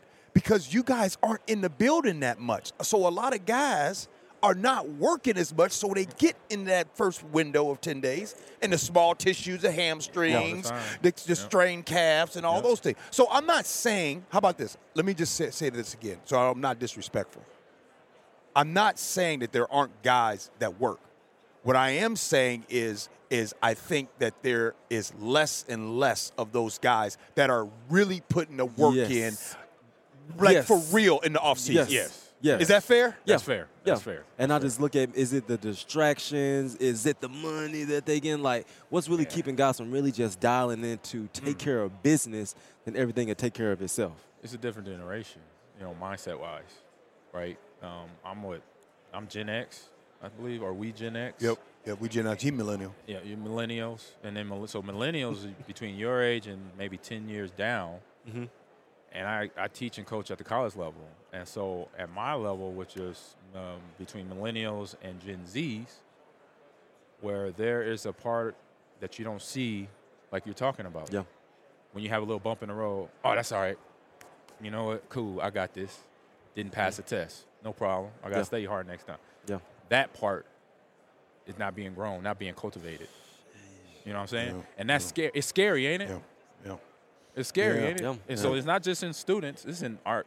We got student athletes too. Yeah. So just it's something that where with the right type of coaching, Bring it out. it'll bring it out. And teaching, coaching, or mentorship, whoever's around them can bring it out. So, man, how can people hear all this knowledge? Is it Amon Green's Gamers Lounge? Yeah, so this is where I'm talking about the video game space. Amon Green's Gamers Lounge. I record live on Wednesdays at 10 a.m. Central Standard, but I might be changing my time because I got another show I'm going to be doing locally, the Amon Green Show on the ticket that's right over here.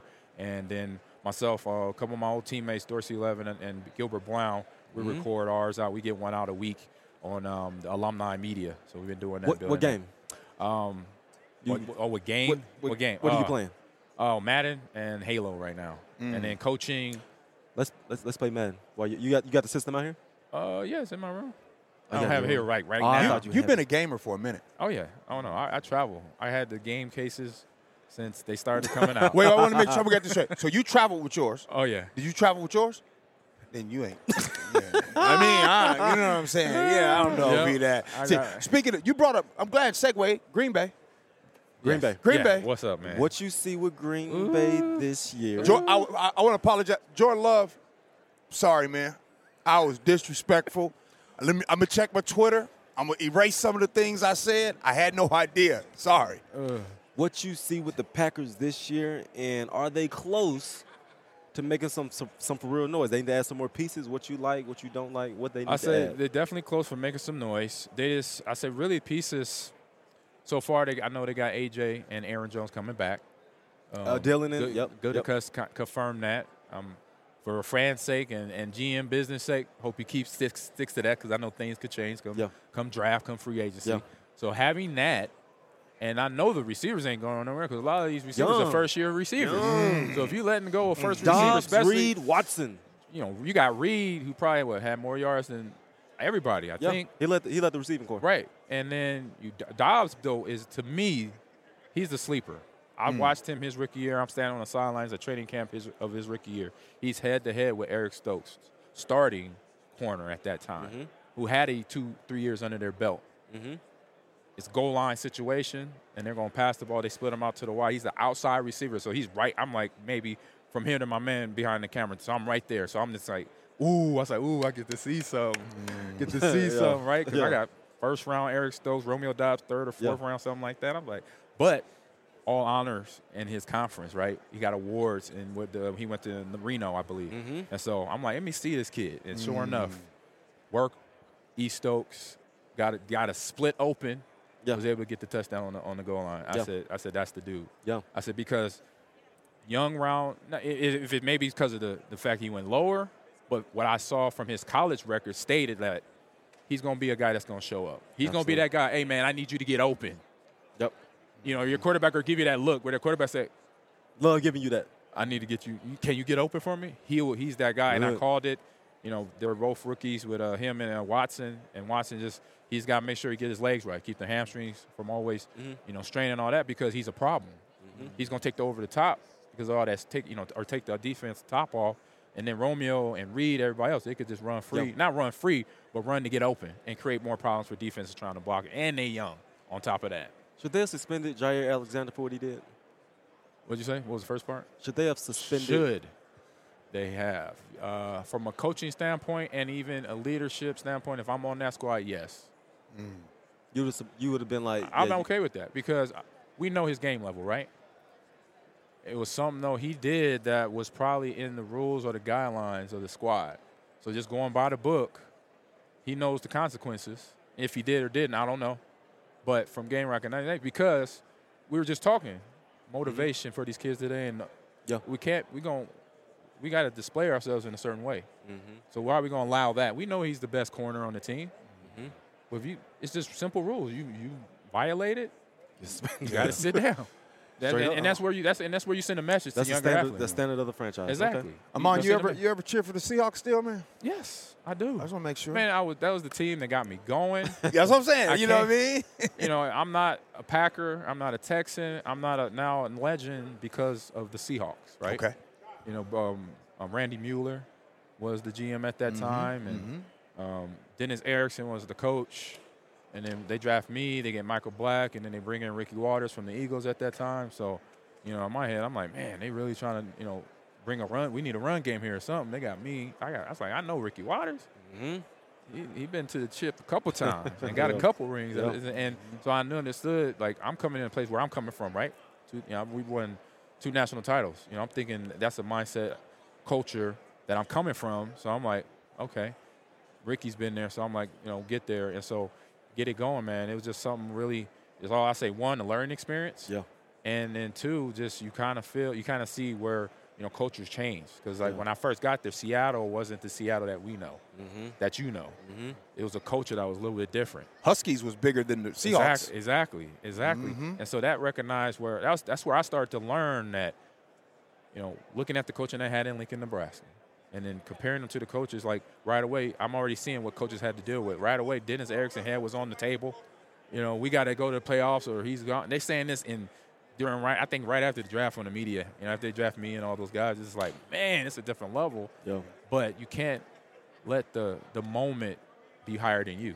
Being the coach or being a player at that higher level, because then you'll forget what got you there. Yeah. The hard work, the dedication, knowing when, okay, I got to cut out, or knowing when I got to make the right decision. That's where it starts slipping away, and that's where you come in these, I say franchises. Then sometimes you have that little, like, don't know what's going on with the coaching.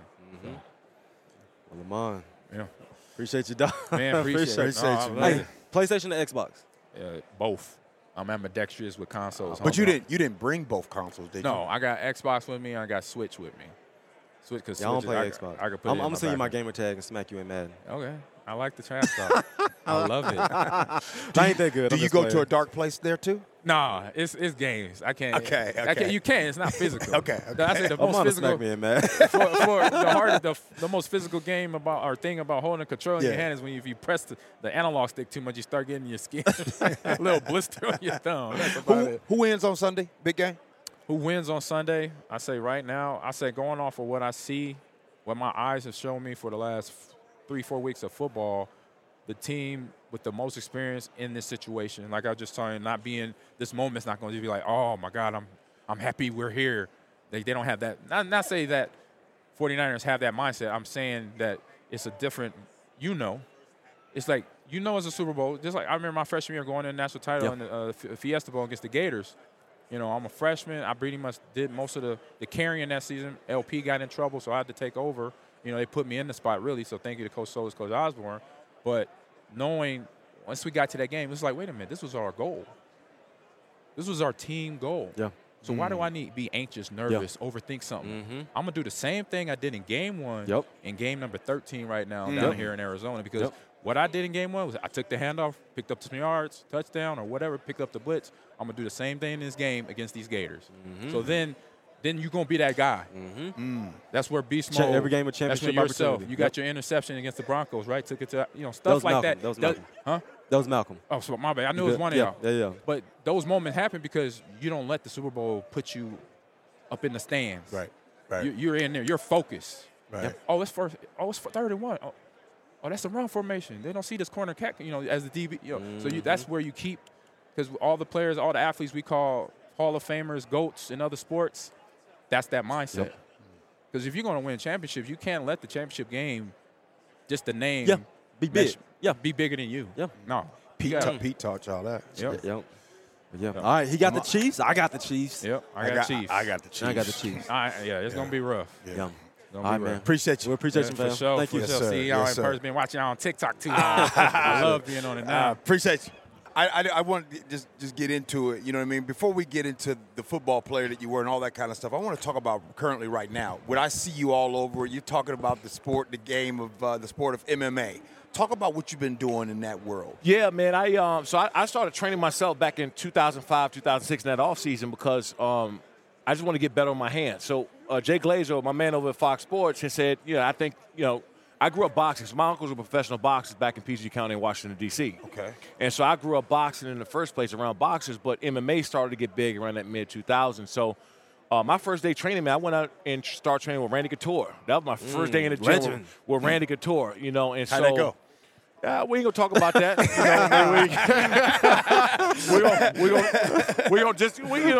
We work. We keep it at that. But what I learned from Randy, man, at that time, it was just the balance in how he was able to move my body and use his hands and do different stuff. And I was like, man, this is very key for me. And I came out in that 2006 season, led the league in sacks, and I really believe that my hands have gotten so much better.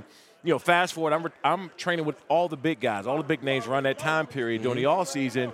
And I ended up launching my when I got into TV, straight when I retired, NFL Network, Fox Sports, ESPN, and so I understood TV, right? So now I know I've been around these fighters, I know the sport, know the game, and I also understand TV and production. So that's how we started to. When I decided to go and launch Lights Out Extreme Fighting, we're now on Fubo TV's Fubo. So we got a big fight next Friday, February 16th, in Long Beach, California. And we got some big name dudes that's coming up that's going to be stars in the sport, and that's how we differ, man. We want to grow these guys, right? We want to find the young Conor McGregors, the young Ronda Rouseys, the young John Joneses, and kind of turn them into superstars. And a lot of these guys end up going to the UFC, which we cool with. Yeah, and Sean, I asked you before the show. You said you're going on 11 years removed from the game. I'm going on 3 years removed from the game. And correct me if I'm wrong, but I feel like as athletes, football players, we're trying to find that next best thing. Yeah. That next thing to make us happy, to get us excited, to get us going. Would you say that you're fulfilled with this next, I guess, life that you're living? Would you say that this gets you excited and you're really content with where you are right now? Yeah, we're never content, right, because we athletes. So we're never like, oh, this is enough. It's never really enough for us. But I say this, and the reason why a lot of guys struggle getting to that next phase, because it's hard to replace that feeling running out to 70,000 plus and millions of people watching at home. You know, you got a big play, big tackle, big catch, big sack, or whatever. You get home and you got 100 text messages from everybody just watched you on the big stage. And so when that is removed from you along with the regimen, waking up at a certain time, competing, then you get lost in the shuffle of this space. And for me, because I've always been in combat sports, it was an easy transition. Yeah. But there were still some days, man. I'll be at NFL Network and I'm talking about the game. I get off set, the hour, whatever I'm there. I jump off Total Access. I'm like, damn, this is it? Just an hour we're talking. You know what I'm saying? And so, that void was still there. But, you find that next passion that you felt when you made that big play or running out to 70,000. We're going to be successful in anything we do because we got the discipline. We're not afraid to sacrifice and doing what we need to do in order to get there. And, to be involved in what I'm doing now, you don't get a chance to do that second thing that you love equally as you did playing football, so. And when did you find yours? Early on, man, to be honest. So the nickname Lights Out, I actually bought the rights and trademarks when I was 21. When I first got in, I got some money, and I was like, man, I want to own my own name. And so I knew right then and there that I wanted to do something, but I just didn't know what. And it was first the clothing industry. So I was selling Lights Out apparel clothes in DTLRs on the East Coast, and I was in like 100-plus stores. And on the West Coast, I was in Tilly's and those kind of, big. I was on 100 Tilly's on the West Coast. And so it was apparel, but man, I was like, man, this is it's great. Great business, a lot of money. But it wasn't the satisfaction of building. Yeah. You know what I'm saying? And so with this, man, to see us constantly growing, we're on Fubo. We air a week later on Bally's, Amazon, Freevee, MSG, and then I'm about to announce here in the next few weeks another big partnership to get us more distribution all over the world. Yeah. So, that part for me, man, just to the answer to your question, I don't think for us and how we're built, like it's never really, enough. Right. I want to talk about, you mentioned that once you started the MMA, the fighting and all that, and how it helped that next year on the football field. A lot of our listeners and viewers, whether they're parents, whether they are athletes themselves, what's your thoughts on maybe adding this to your off-season regimen? I think it needs to happen. And then, too, I think when people associate fighting is like getting in the cage and throwing a punch, getting hit in the face. Right. There's so many different ways. Look, Tua this past year took up jiu-jitsu. Yeah. So he can learn how to fall and stay healthy. Yeah. He was on the field all year. Every game. You get what I'm saying? Every game. He ain't been on the field all year his whole career, including in college. All of a sudden, you pick up a sport and you pick up a discipline, and now you're on the field. And so, and I was watching him. I was like, dude, that dude tucked and rolled, and like, You saw I saw it, and I saw the because that's what you got to learn how to do when somebody take you to the ground is not flop and flail and hit the back of your head off of the for the ground. And so just watching him, I knew what it did for him, and I'm like, man, only if we can get enough guys to buy in to pick up. I've trained in all season with Mercedes Lewis. He a dog. I mean, if Mercedes wanted to fight next week, he's still playing, bro. There was one tight end that I hated going against. It was Mercedes Lewis. I could not stand. I lie to you not. And he don't put his MMA or his combat sports training and all that stuff out in the blast. He'll do it once in a while, put it on the story. But I'm telling you, if he wanted to turn it on and fight in 2 weeks, he could. He's like that. Clay Matthews and all these guys. I remember a lot of these guys I brought in and was training around, and it's cool to see that the sport is getting more global and getting more out there. And when you look at the sport of MMA compared to boxing, are we seeing a shift in excitement, a shift in stars? Absolutely. Or has it already taken over? I think it's already taken over. But this is what I will give boxing, because I grew up a boxing fan first, right? My family and uncles were all professional boxers. Boxing took a back seat because nobody wanted to see a number 2 guy fight a number 32 guy. Right? These big fights hasn't happened other than the new ones with Terrence Crawford and Spencer and Ryan Garcia and Gervonta. Like, it's starting to come back around because they realize that nobody's wanting to pay a champ to fight a scrub. Right. And the managers and the promoters and the TV networks have gotten in the way of the business side of it because everybody protecting their pockets instead of giving back to the game. So the boxing is taking a back seat. In the UFC, if you're a champion, you're fighting the number 3 guy. You're the number 2 guy, you're fighting the number 5 guy. And so when you got evenly matching and it doesn't matter, and then one loss doesn't set you back to ground zero. Yeah. You fought a champion, and somebody going to lose. Yeah. And so that's why. So boxing's making its way back. So what is it going to take for the dollar signs to start evening out? Because we see, obviously, what Money May did with these top guys. When are we going to start to see that shift in dollar signs where the top MMA guys are getting paid like some real money? It's different because, these guys are under contract of an organization. And people not understanding that. I don't understand that. Yeah, okay, so, when you're a boxer, you are signed to a promotion, right? Golden Boy or Top Rank or whatever. And De La Hoya stuff. Yeah, so in MMA, you're literally signed to an organization, a company. Okay. You're more of an individual in boxing. Got it. You're more of an individual. And so the thing is, too, the guys that are climbing, you never hear John Jones talk about money. You never hear Israel Adesanya complain, oh, man, we ain't making. If you're a top guy in MMA, you're making boxing money. You just are. Okay. But, you gotta get there and make step. And people don't talk, man. Like, boxers, until they get to those championship fights or around, they don't make much money either. Nope. And so everybody want to talk about, to your point. Yeah. To your point, Floyd Mayweather and all these guys who made a tremendous amount of money. And by the way, Floyd bettered himself by leaving HBO and then going over to Showtime and creating his own thing. So you're talking about the top guys, but there's guys right now that's 20-0 boxing that's fighting for 30 grand, 50 grand. Yeah. And so when because Bud Crawford, when he started getting some serious money, like last 5-6 years, right? Yeah. Last 5-6 years. Okay. Yeah, and so you get up there, and then what happens is when the money gets bigger, you fight less. You're bigger fights. And so, once you reach that pinnacle, you'll start making the money. But you never hear the top guys in MMA ever complain about money because they're making it. Okay. Football, right now, your favorite players give me 3 of your favorite players on defense in the NFL right now. I'm going to go with Micah. Micah's my personal favorite. The style of play and what he can do, how explosive that dude is and where you can line him up at, what you can do with him is one. Close Myles Garrett and Nick Bosa. I always go back and forth with them 2 guys.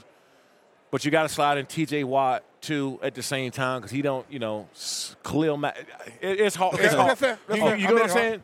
It's really hard for me to say it because each one of these guys got something about their game that I personally like. And, with LT, Lawrence Taylor being my favorite player growing up, I see a lot of Micah in him. Yep. And the ability, explosive, how fast he is, and just his style of play. I see that in him. But Myles Garrett, if you see that dude in person, he's a freak, man. Yeah. You know what I'm saying? Like just walking up to him and his capabilities. And so Where are you at with you and your relationship with football? Some guys, when they get done, it's like, F it, I'm done with it. Are you still around? Do you still want to get back to it? What's your? Yeah, You still good with it? Yeah. Good. Yeah, but, I think that everybody got that period in time where you're upset at the game and that you don't want to watch. You don't want to show up. You don't want to talk about it. You don't want to be involved. I mean, and that's because, we don't end the time that we stop playing. It ends us. So a lot of guys, when they get done, they get frustrated and a little bit of a hatred towards, I was done wrong and I don't want to support the game anymore. And it takes a little. If you were done that way on the way out, me, I was done because I wanted to be done. I was like, man, I had some injuries. I did everything I wanted to do, and I got other stuff that I wanted to do. I was ready to move on. Yeah. But the guys that are not ready to move on, they kind of get pushed out the door, and that end date, there's no date.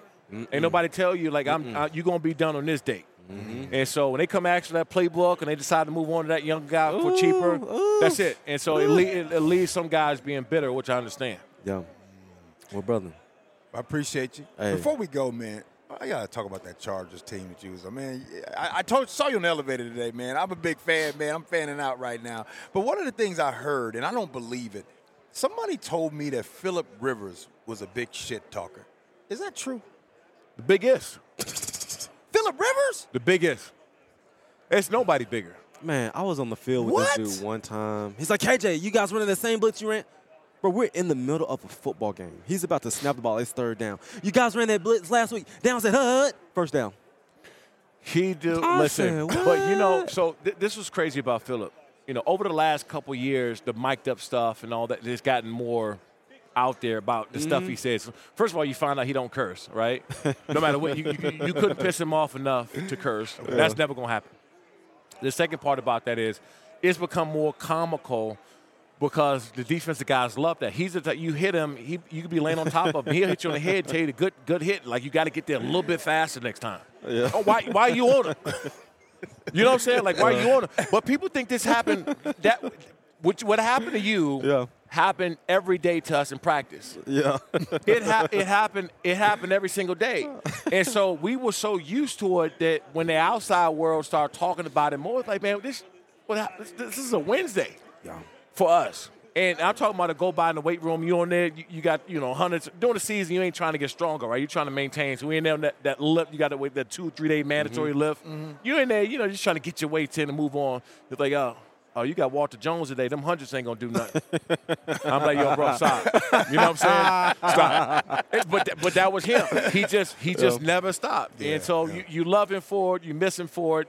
And he was probably the most and biggest competitor I ever played with. And the guy that is about to get inducted into the Hall of Fame, Antonio Gates, a lot of people know about him, but they don't know about him. What's something about AG that really stood out to you when you was in the locker room with him? He toned from Detroit. You know what I'm saying? So he got that swag with him. And the reason why he was never really outspoken. He was always kind of quiet, really wasn't a big media guy like that or whatever. So we kind of behind the scenes. But I used to go to Tone, especially when I first came in, and he'll have one of the jackets, some shoes, or something I ain't never seen before, right? Because I'm like, I come in there, I got some money now. Whatever Antonio Gates wearing, I'm trying to see who making his clothes. Where you buy them shoes from? I say, Tone, where you get that jacket from, man? Huh. Only me and LL Cool J and Denzel Washington got one of these. He would never, still to this day, he would never tell me who made none of his clothes. And I'd be serious. I'll go to him 2-3 weeks later. I'm like, Tone, hey, so where you get that jacket from? Shit, just it's Denzel got one of these. Never told me. And so it was almost in a sense, man. And you walk in the locker room, you got the old heads in there. I had Lorenzo Neal, LT, Phil, Big Jamal Williams. Was Quinn Jammer there?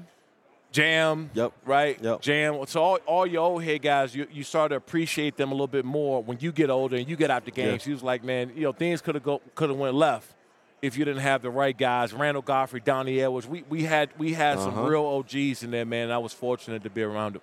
Yeah. Appreciate you, brother. Yeah. Thank you. No, same here, man. Thank you. Keep doing your thing, man. All right. Appreciate it, man. Y'all too, man.